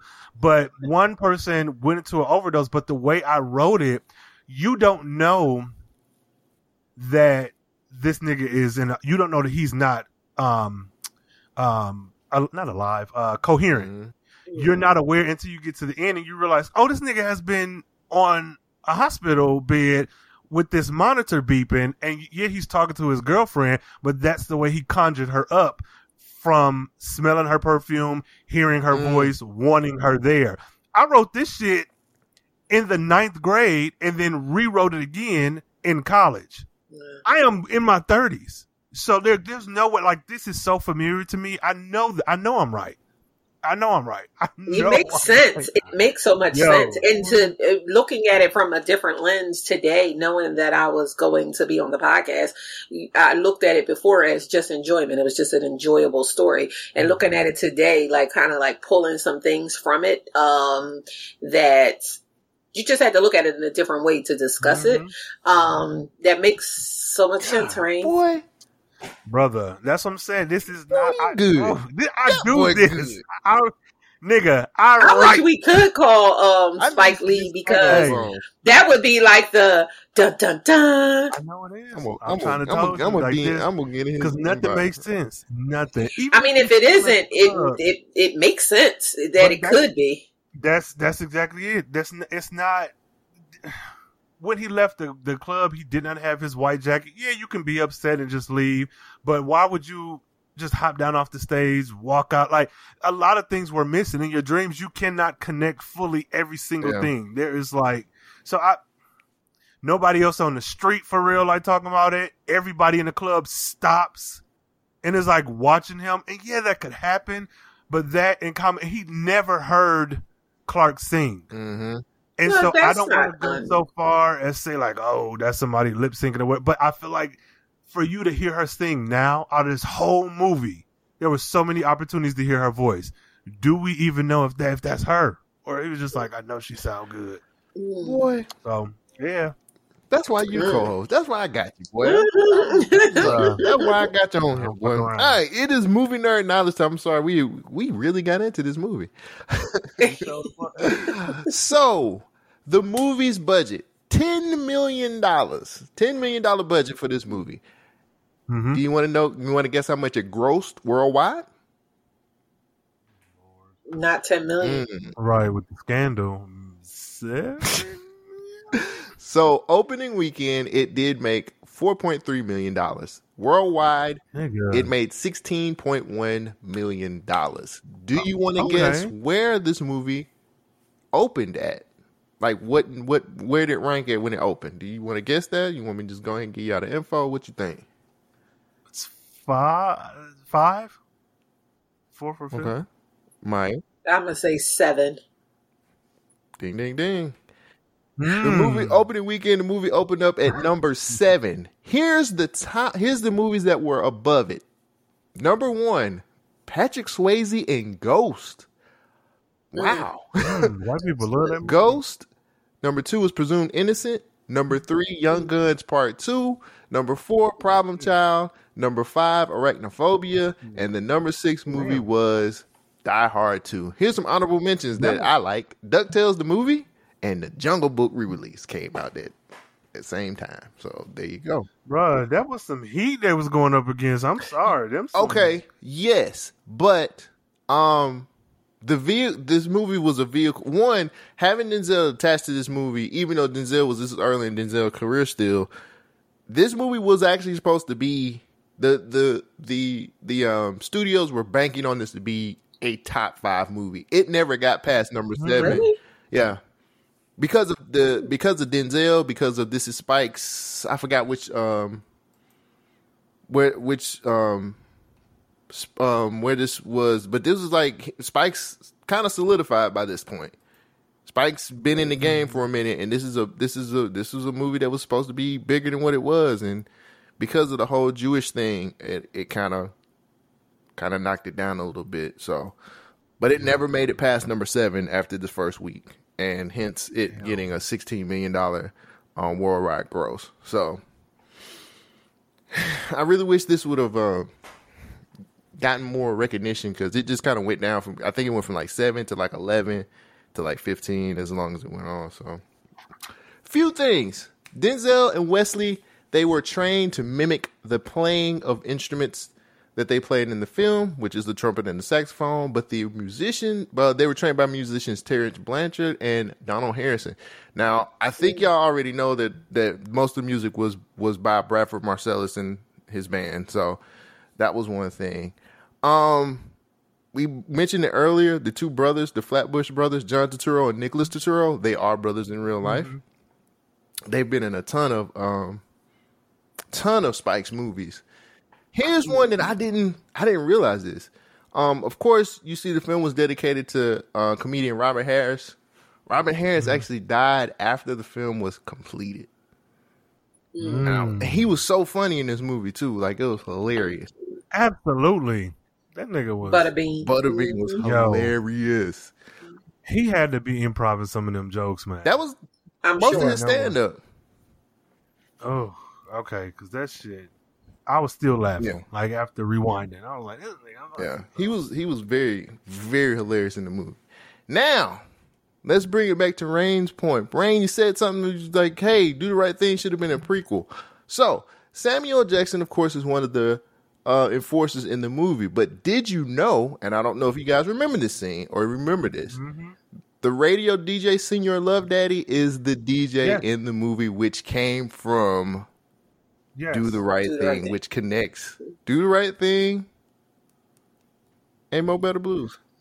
Look at that. That's what I thought. A whole universe. What bothered me, or what made me rethink that, because that's what I thought. But then I saw Samuel Jackson, like, that very scene, and I was like, wait, so is he not? So I thought that, but I was like, maybe he ain't. Yeah. Okay. Spike Lee basically just used his voice and was like, yo, we need you to be DJ Senior Love Daddy one more time. So that's what Samuel did. The only other thing I really have for this movie, which is interesting, now this is the rumor. I couldn't find anything to back this up, but the rumor has it that Clark was supposed to be played by Halle Berry. Oh, I could see that. I could definitely see that. It was said that she turned the role down when she found out the character had a sex scene. Well, you know, Halle for a long time, people had been trying to. She didn't get naked until they paid her for Swordfish, and she got paid like $3 million to be topless. So it kind of. If I had her body, I would be topless all the damn time. Well, come on. Just saying. Halle was like not having it. I'm gonna wait till later on in my Hollywood career. I don't know if I would have liked Halle as Clark. I don't know if she would have. I don't know if it would have been the same. Well, they gotta look alike because Clark definitely gave Halle, whether the cut maybe, she looked like a white version of Halle to me. Maybe not exactly in the face, of course, but like Halle Berry is who came to mind when Clark was on screen. Me too. Cinda, the actress's name is Cinda Williams. Y'all know her from this, but Rain, you might know her from another movie too. I know her from a little known hood movie called Caught Up, which is probably one of my favorite hood movies of all time. I love that movie. Really? I asked Rain to watch it, and he was just like, "Nigga, what you got me watching?" Yes, yes, I did. Because what the fuck? It wasn't that good. I love terrible black I do movies. too. Me too. But so bad. it wasn't that good. The end of that was a dream too, goddamn it, because what the fuck? No. But Bokeem Woodbine is a all-star, so there's that. I love Bokeem. All right, it's time for the category. So let's get into where'd you rewind? I'm going to start with Maya. She's the guest. What were some of your favorite scenes from the movie, Maya? Okay. As much as I had two. Okay. Can I say two? Yeah. Okay. As you want. Oh, okay. One of my favorite scenes was when he called each person by the other person's name. Wait, what are you doing? Come Indigo, that tickles. Get off! What did you call me? I called you your name. The hell you did? I ain't deaf, motherfucker. You called me Indigo. What? No, come on. I didn't call you Indigo. I called you a name. Come on. No, you didn't, motherfucker. You called me Indigo. I can't even believe you would have the audacity to call me by your other woman's name. Hey, well, look. And I ain't no fool. I do know you have another woman. Wait, look. I ain't going for this shit. Hey, what is your name? Get off, Bleak. Bleak, how in the hell can you call me by her name? I am in your bed, Bleak. Indigo, not Clark. I'm Clark, not Indigo.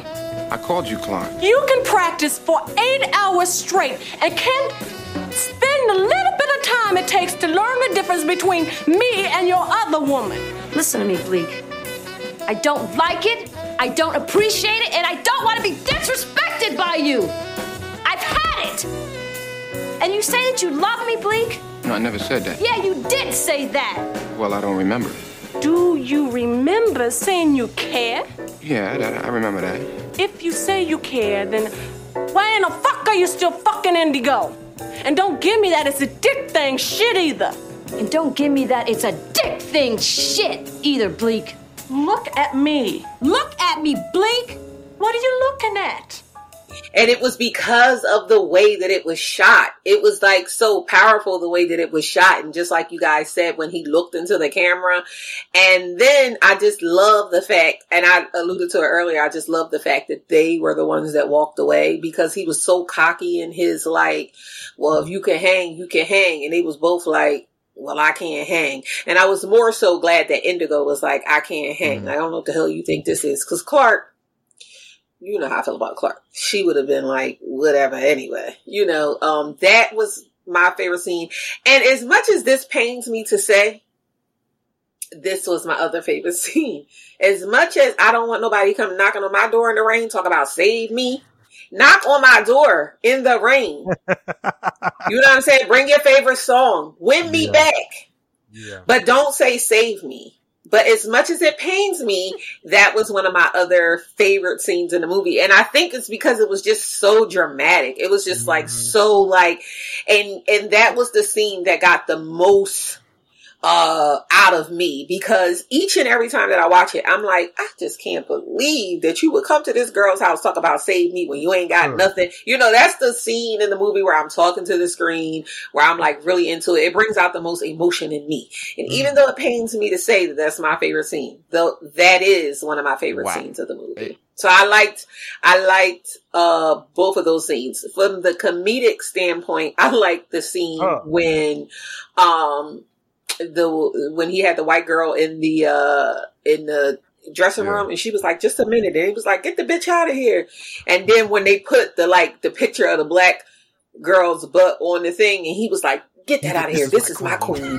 This is my queen. You know, that was one of my favorite scenes from like the comedic portion of the movie. Giancarlo Esposito, he's been around for a minute.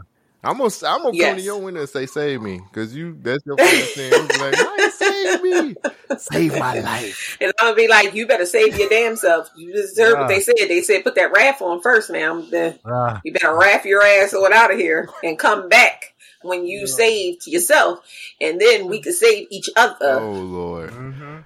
Interesting. Rain, bring me a gift if you come and say save me. The least you could do. You know what I'm saying?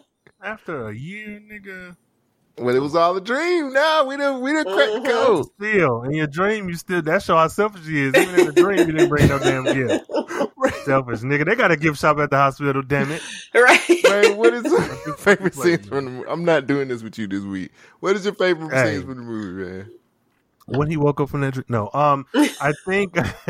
Of course, that sex scene, the blue and red back. That was so that cool. Was shot so fucking well. And I was thinking about, I was like, I know they choreographed this sex scene, and they both must have done the same thing. Like that was so.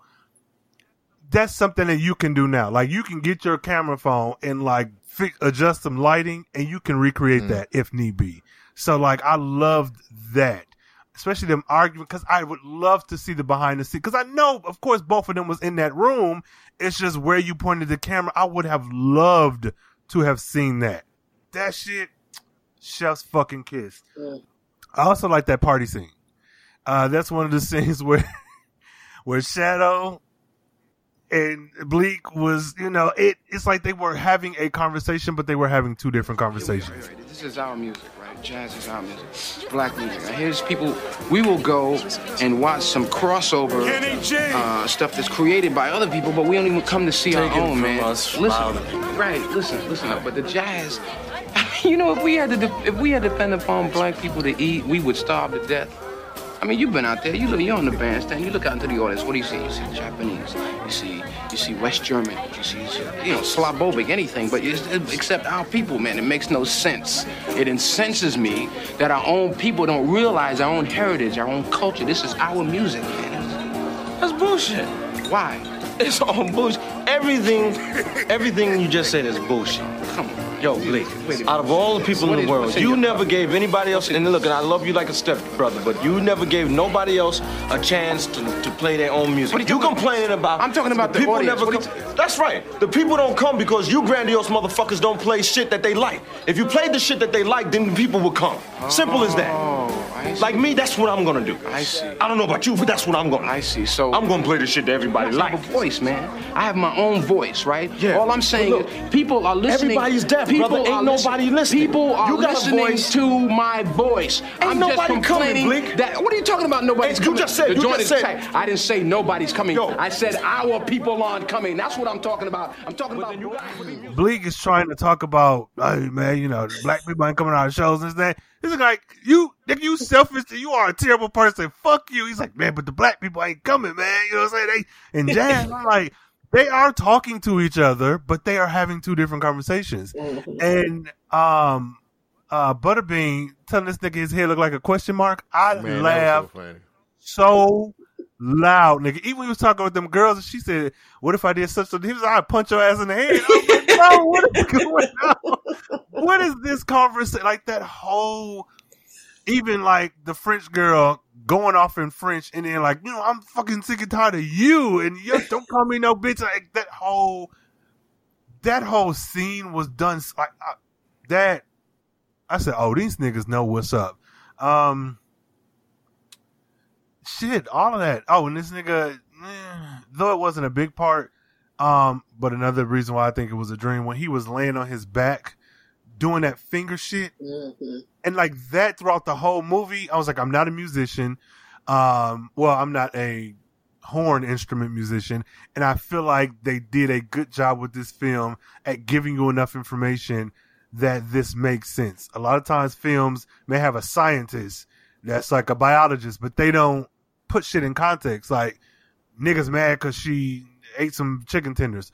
Tell me why. Like, don't just assume I'm a biologist and I know, but I think they did enough visual cues throughout the film that when he did that on his back amongst all them papers and shit, I was like, something about this don't feel right, but I understand what he's doing. So that scene, that did it for me too. So, and even though I shitted on it because I don't like it, the very last scene mirroring his interactions as a child, I hated that because of, you know, how we got there. But I was like, oh, this shit is nice. Like, this is definitely a dream. You went right back to your most comfortable memory is being a kid. Like, carefree, your mom, like in this reimagine, your mom is there, though that's your wife, because your mom is clearly dead throughout the whole film. So those are my scenes, man. Yeah, they never did really say if his mom was dead or not. I felt like she was dead too. I think she left. She was like, this nigga need to play an instrument, Dad. And he was like, but they calling him a fuck this, I'm making another kid. What going on around here? The fucking hoodlum friends. Get your hoodlum friends out of here. They're asking to play baseball. Tell these niggas. No. They're 6. All right. Y'all got a couple of mine. So I don't know why this is so funny. Smelling the sheets. Shadow and Giant smelling the sheets and him explaining how his women know that he cheating on her. And then at the end of it all, he just be like, fuck it, whatever. I thought, or him even thinking about taking the sheets off, like, take the sheets off. What are you, crazy? I hate him. It was hilarious. Just the day back and forth, and he was like, smell the sheets. He was like, smell the sheets. So I thought that was good. Bleak talking about the party scene, which Rain brought up. The conversation, they clearly was, Shadow and Bleak having this conversation, and they were talking about two different things, and he was just like, like, that's you. So I like that. I thought that whole thing was good. Talking about the two men gonna burn. What did he say? You burn? Oh, what did he say? You gonna burn something? I thought that was really good. Y'all probably gonna give me some flack for this, but Shadow hating on Bleak was like the smoothest shit I've ever seen in my life. He was hating on him hard. But Clark, think about what I'm saying. All Bleak cares about is Bleak. Is that so? Oh, so that is. I mean, just take a look around. It seems to me that all Shadow cares about is Shadow. Anyone that overshadows him, he blocks him. Like me? Look, I'm supposed to be the leader of this motherfucker, not Bleak. I'm not. So I have to get my own thing. Another round?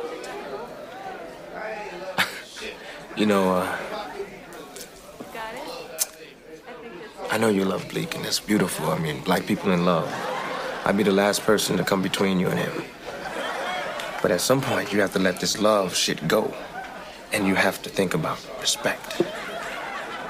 If he doesn't respect you, then you don't need him. Okay?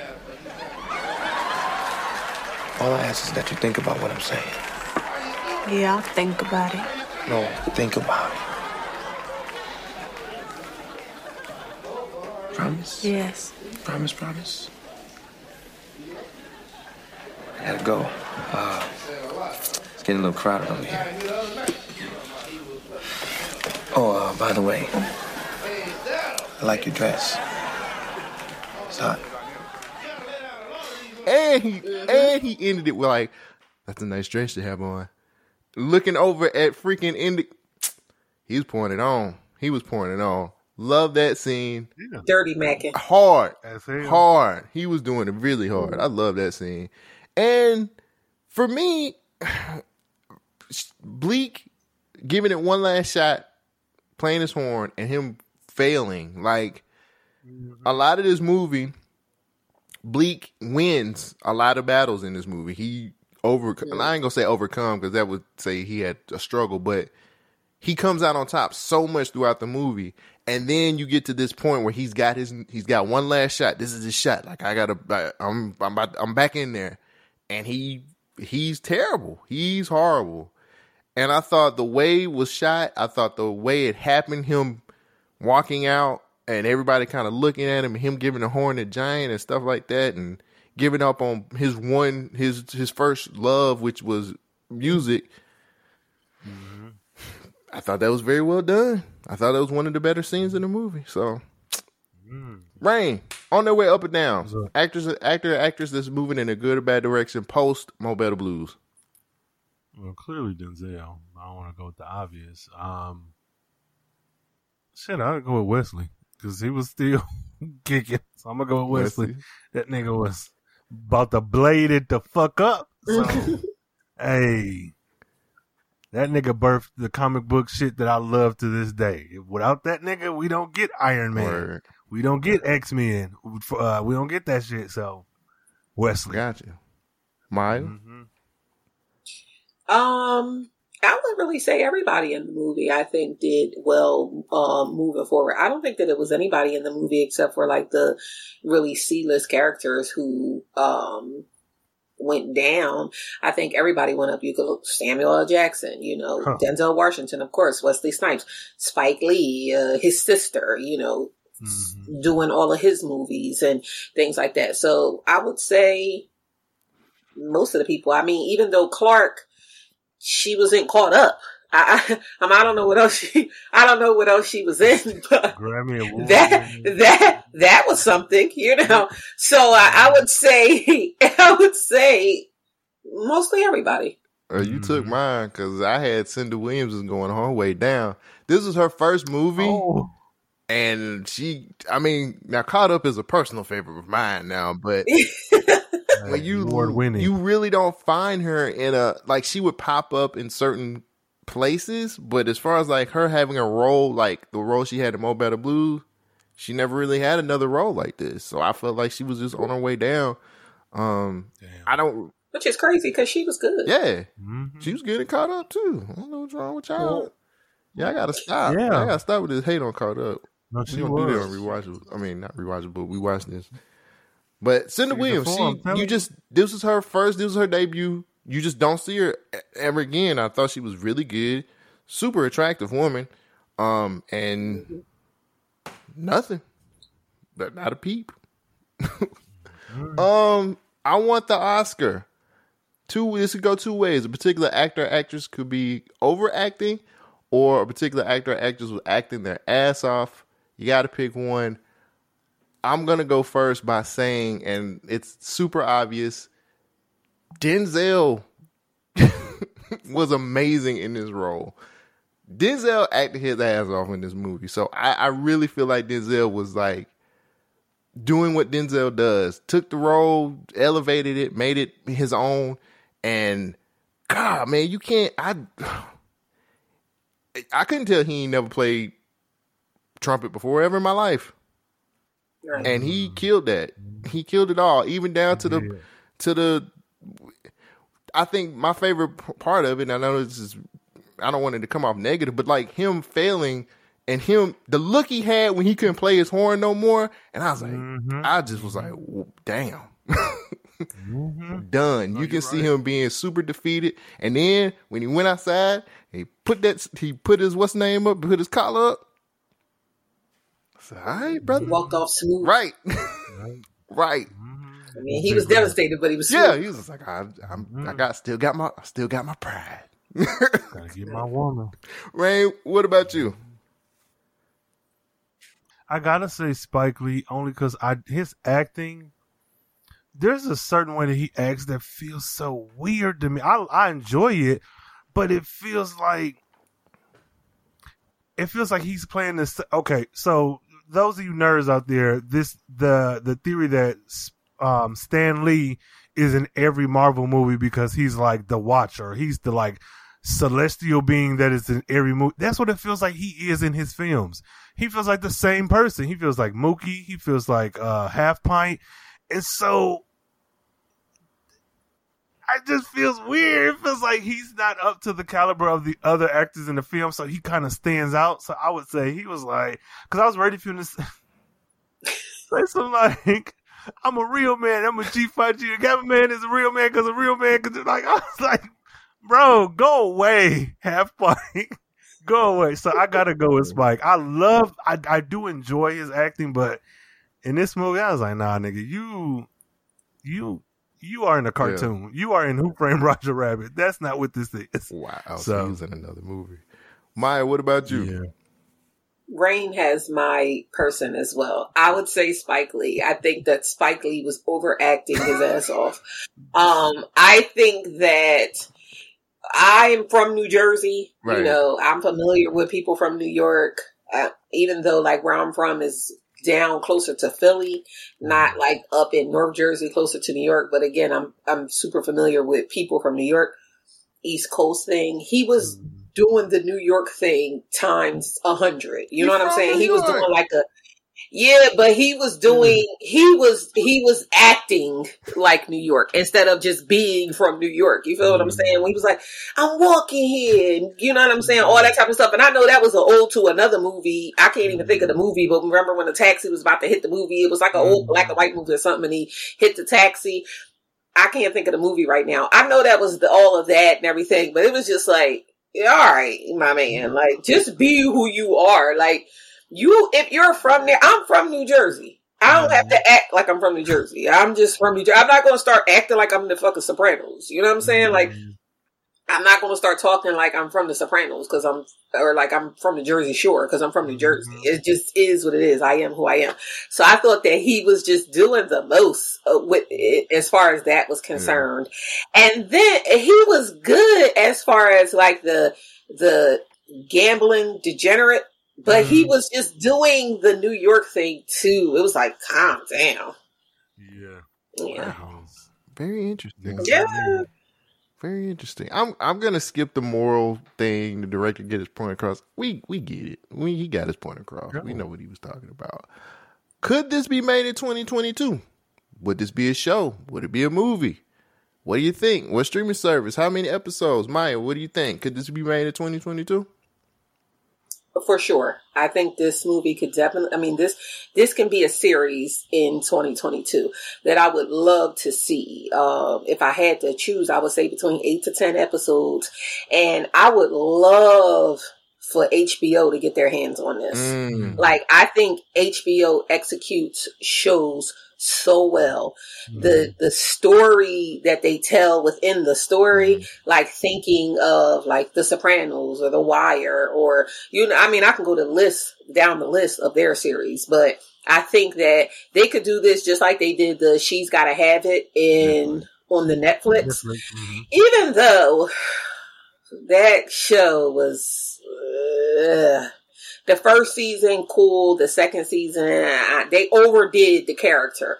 The way that the character was, and I know y'all want to talk about this. I'm going to be very interested to hear what y'all have to say. But the way that the character was in She's Gotta Have It and the way that the character was in the show was just overdone. But I think that this could be a show. It's a lot of ways that they can take this. They can make this multiple seasons, talking about the selfishness of Bleak, the Bleak show, the relationship aspect, the not the club owners, because we don't want to focus on that or anything, but just the way that they like try to take advantage of them, so to speak, quote unquote. It's a lot of ways that this can be taken. And I think that the way in which this was shot in 1990, it could be shot today. Like, it would be so interesting, especially the last part of it. And now that Rain is saying that it was a dream, it just makes so much sense, right? But the way that they did all of the scenes from when right after him and Indigo decided that they were going to be together, and he was like, I want you to have my son. And then she was pregnant, and then at the hospital, the labor and delivery. It looks so, the way that they shot that looks so real, looked like home movies instead of like the movie, right? So all of those things, it could be taken from a lot of standpoints. So yes, it could be made today. Okay, Rain, go ahead because you might take my idea, but just go. First of all, fuck you, nigga. I know I'm not because of the no. Oh, I know I'm not because this is. Hey, you accuse me of stealing. No, but this is why I know we don't have the same idea. When I watched this and I came up with my theory, first thing I said was HBO Max, 13 episodes. I want 3 seasons at least. Now, the way I want this show set up is you absolutely have to watch the movie. Because what I'm doing is I'm taking the last part of this movie. Each individual flash that we get is an episode. So we're going to get an episode of them, maybe 1 or 2 of them getting married.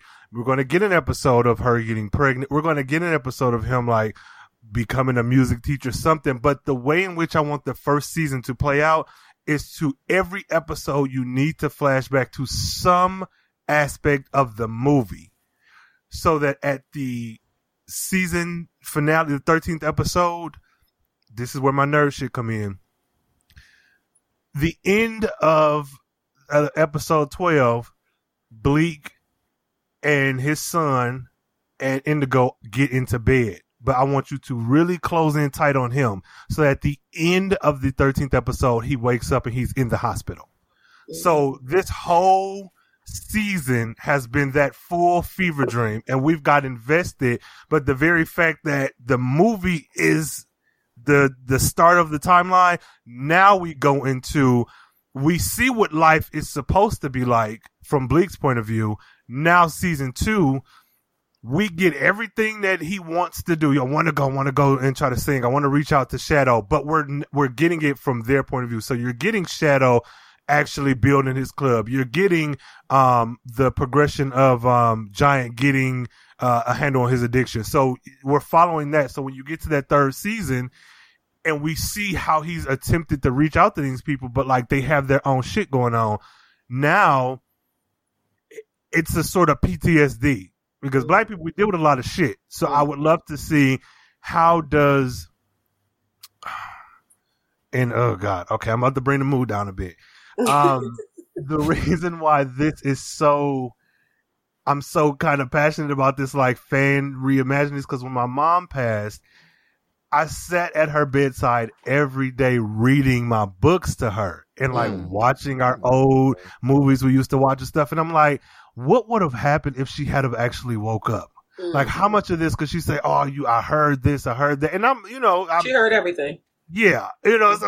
So y'all don't feel bad for me, but it's just, I was like, okay, what would that look like? And so, and I'm sure it has happened where people have woke up from different traumatic situations, but like my mom in particular, I was like, damn, if he wakes up and tries to follow these people after a full year, their lives are so different. So what does that look like? You attempting to reclaim a world that was so real to you for a year, but it does not exist. And so the cognitive dissonance you get from like being there in your mind, which is the most powerful muscle we have, to like being hit over the head with the fact that this is not real. What if his dad died within that time? So now you're only so to reel it in. Man, I would love. No, but I mean, I think it happens. They got that Apple TV series with Sam Jackson about dementia and like dealing with that. So I feel like you get your happy, you get your wonderful, oh, this from the movie, and then you get hit in the face with, yeah, nigga, you thought, but no. This shit happened. I want to watch this. Yeah, and I want to know, like, give me some resources, like, even to take it back to the 90s, get that, like, suicide hotline shit. Like, give me in this show resources for people who actually deal with waking up and, like, your life has completely changed. We got comedies about that Netflix series with the girl from Bridesmaids where she was so skinny and pretty and a cheerleader and she woke up fat. I mean, I get the humor, but, like, this actually happens to people. How do you recoup after a year lost? Again, let me reel it in.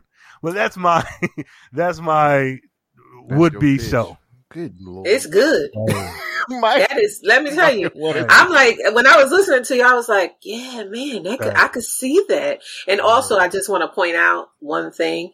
Giant didn't get a hold of his gambling addiction, because if you see him at the wedding, he has a cast on his arm. Yes. And you know that was because he got his ass whipped. Well, I just want to throw that out there for people who didn't pay attention to that. Right. Wow, you make my whole little pitch sound terrible. Great. You're so in depth and wonderful. So me personally, of course, I want to make sure that it has to be HBO Max. Of course. Mm-hmm. I don't know how many seasons, but I was like, this writes itself.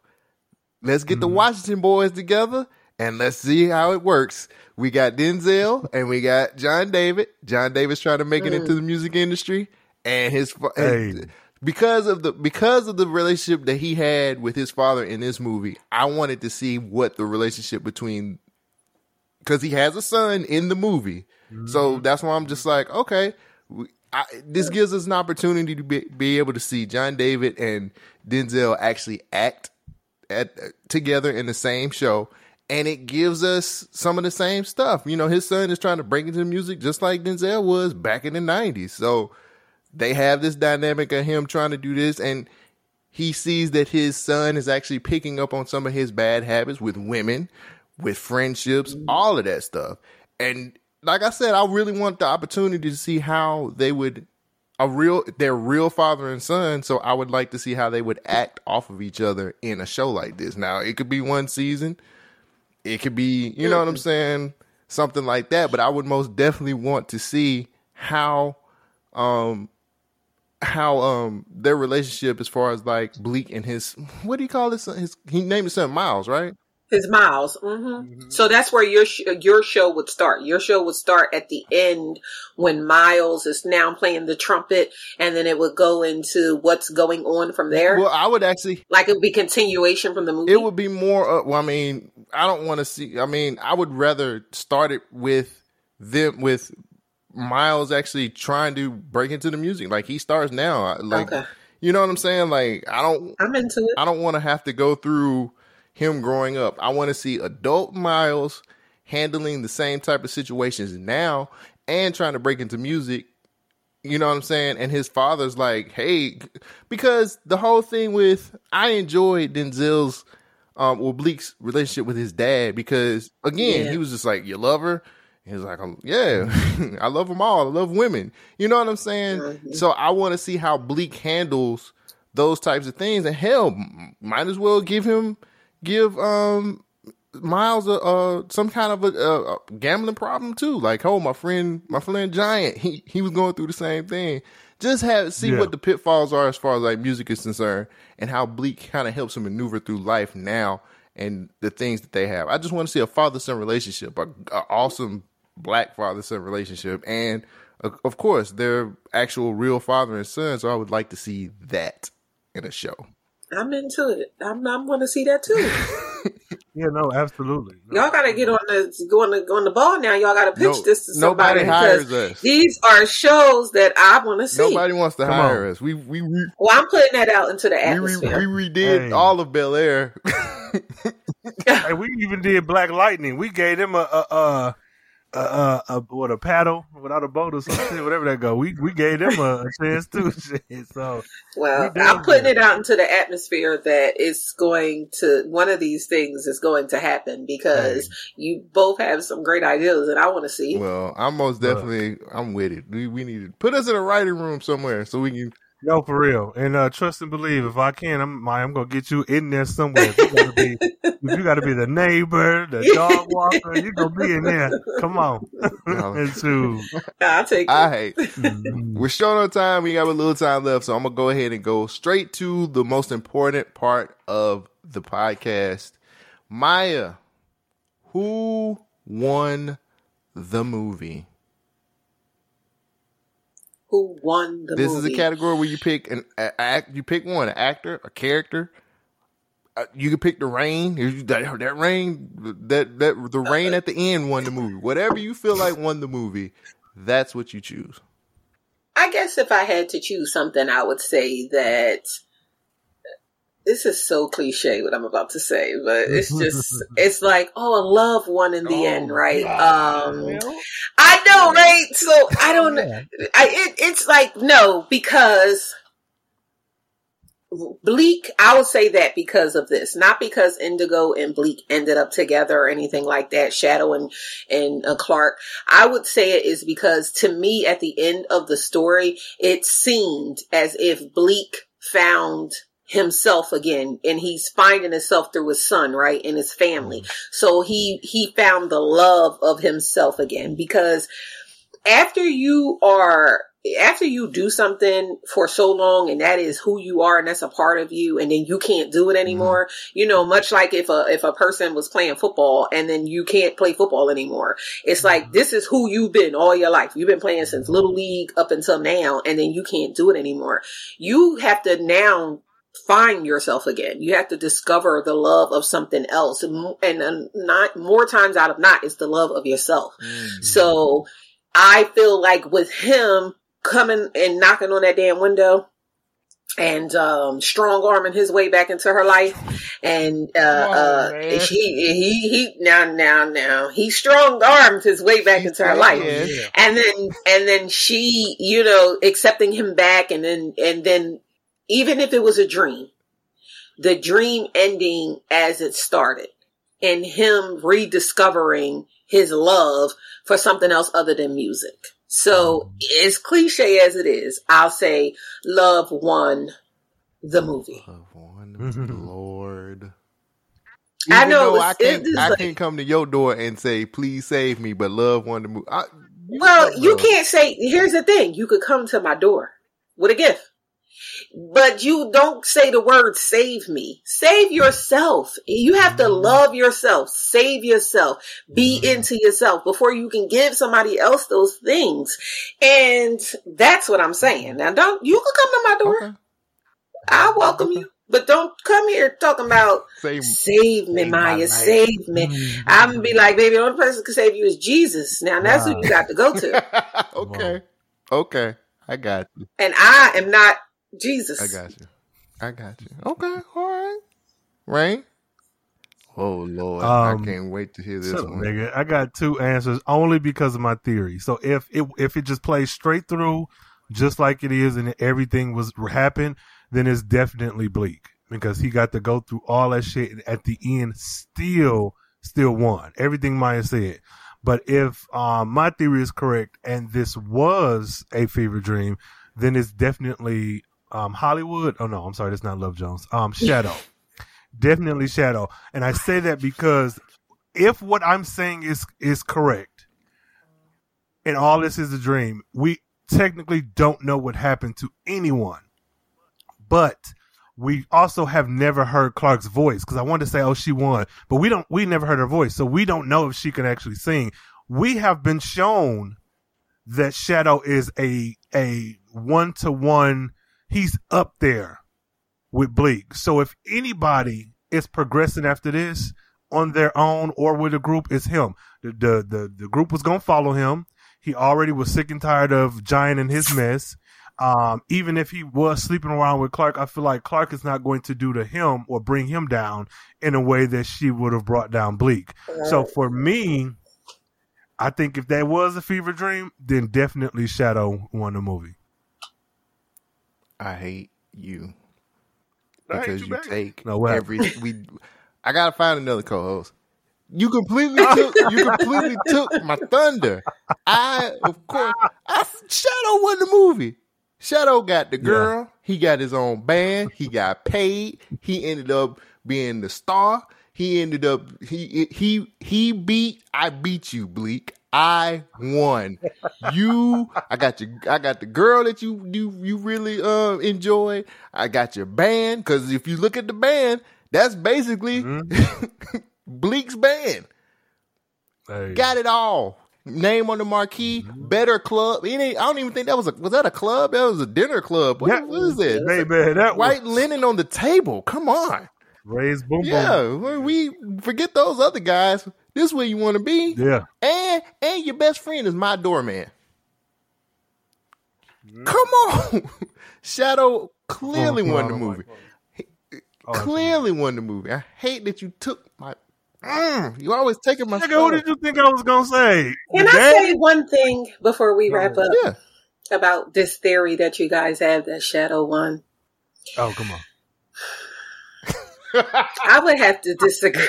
I would have to disagree. I think that while everything that you guys are saying is like, oh yeah, he did this and he did that, and he got Bleak and I won in the end. No, he became Bleak in the end. And as a man, why do you want to become somebody else? You got the girl he was screwing. You got the band he already had.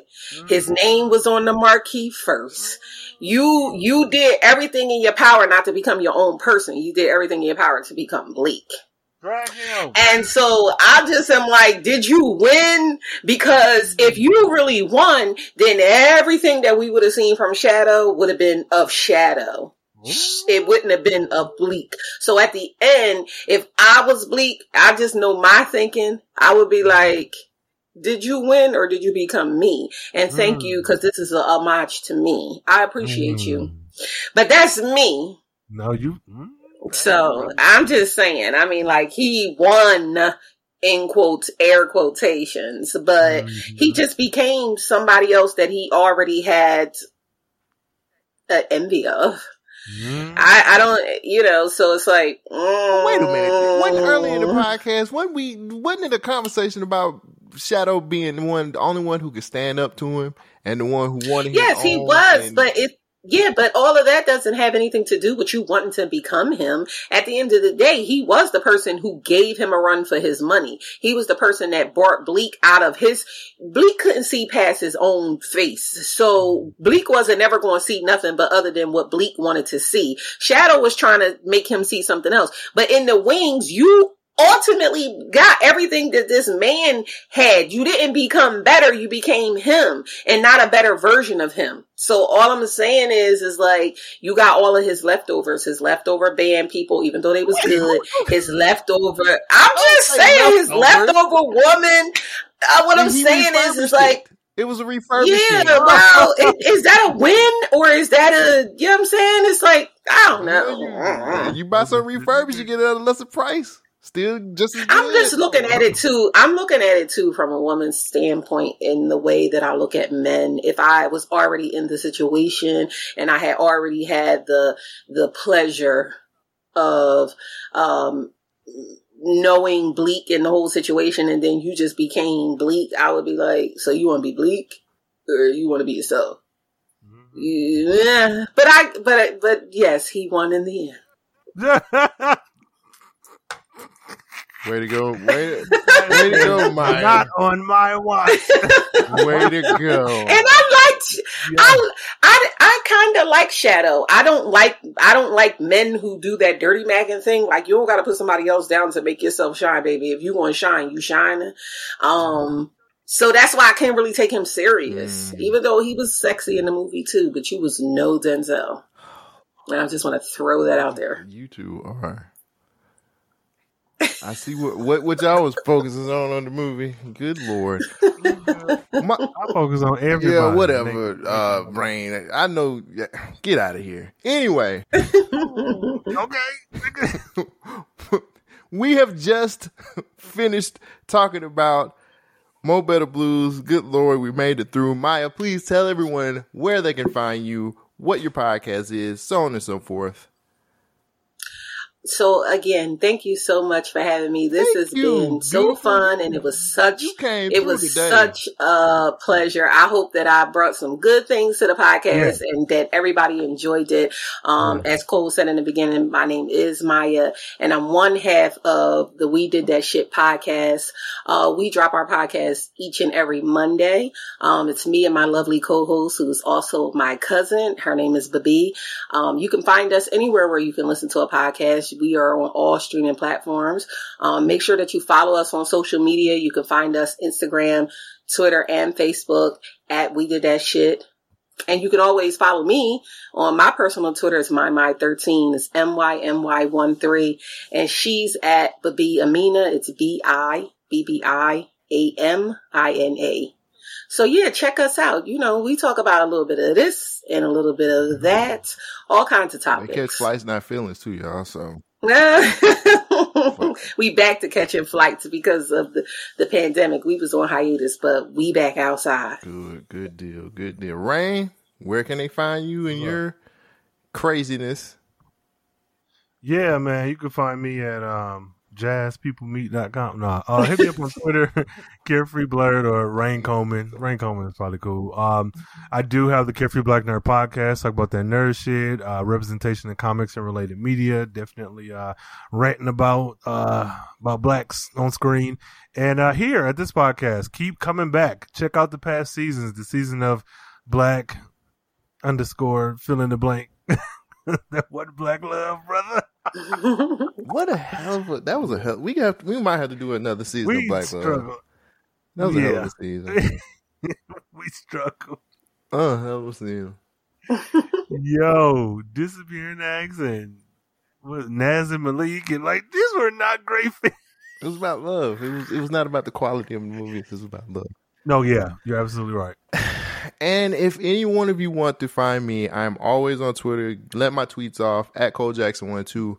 You can also catch me every Thursday from 7 to 9 on Thursday Night Lights. That is my live radio show on BYNK Radio on the website. You can find me on Instagram also at ColeJackson_BYNK.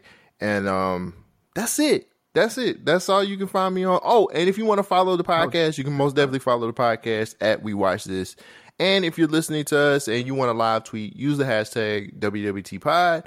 And are we going to do some, Rain, are we going to do some spaces? I'm with it. Whatever. Yep. Come on. I'm with it. Give me lit. I'm a slut. What's up? Yeah. So we're going to start doing spaces. Follow the TikTok as well. What is it? At BYNK Productions. At BYNK Productions. You can find TikToks about this podcast, the Sex with Friends podcast also. And we're probably going to start putting the social introvert stuff on there as well. So yeah, so just fucking follow the brand, goddammit. What are you doing? If you're here, if you found your way here, like you can find your way there. Also, if you're on Apple, like rate us 5 fucking stars. How about that? Please. How about that? Yes. Put in the work. We put in the work, you put in the work, nigga. No. And white people who are listening. Not black. All right, y'all. We will catch you next week.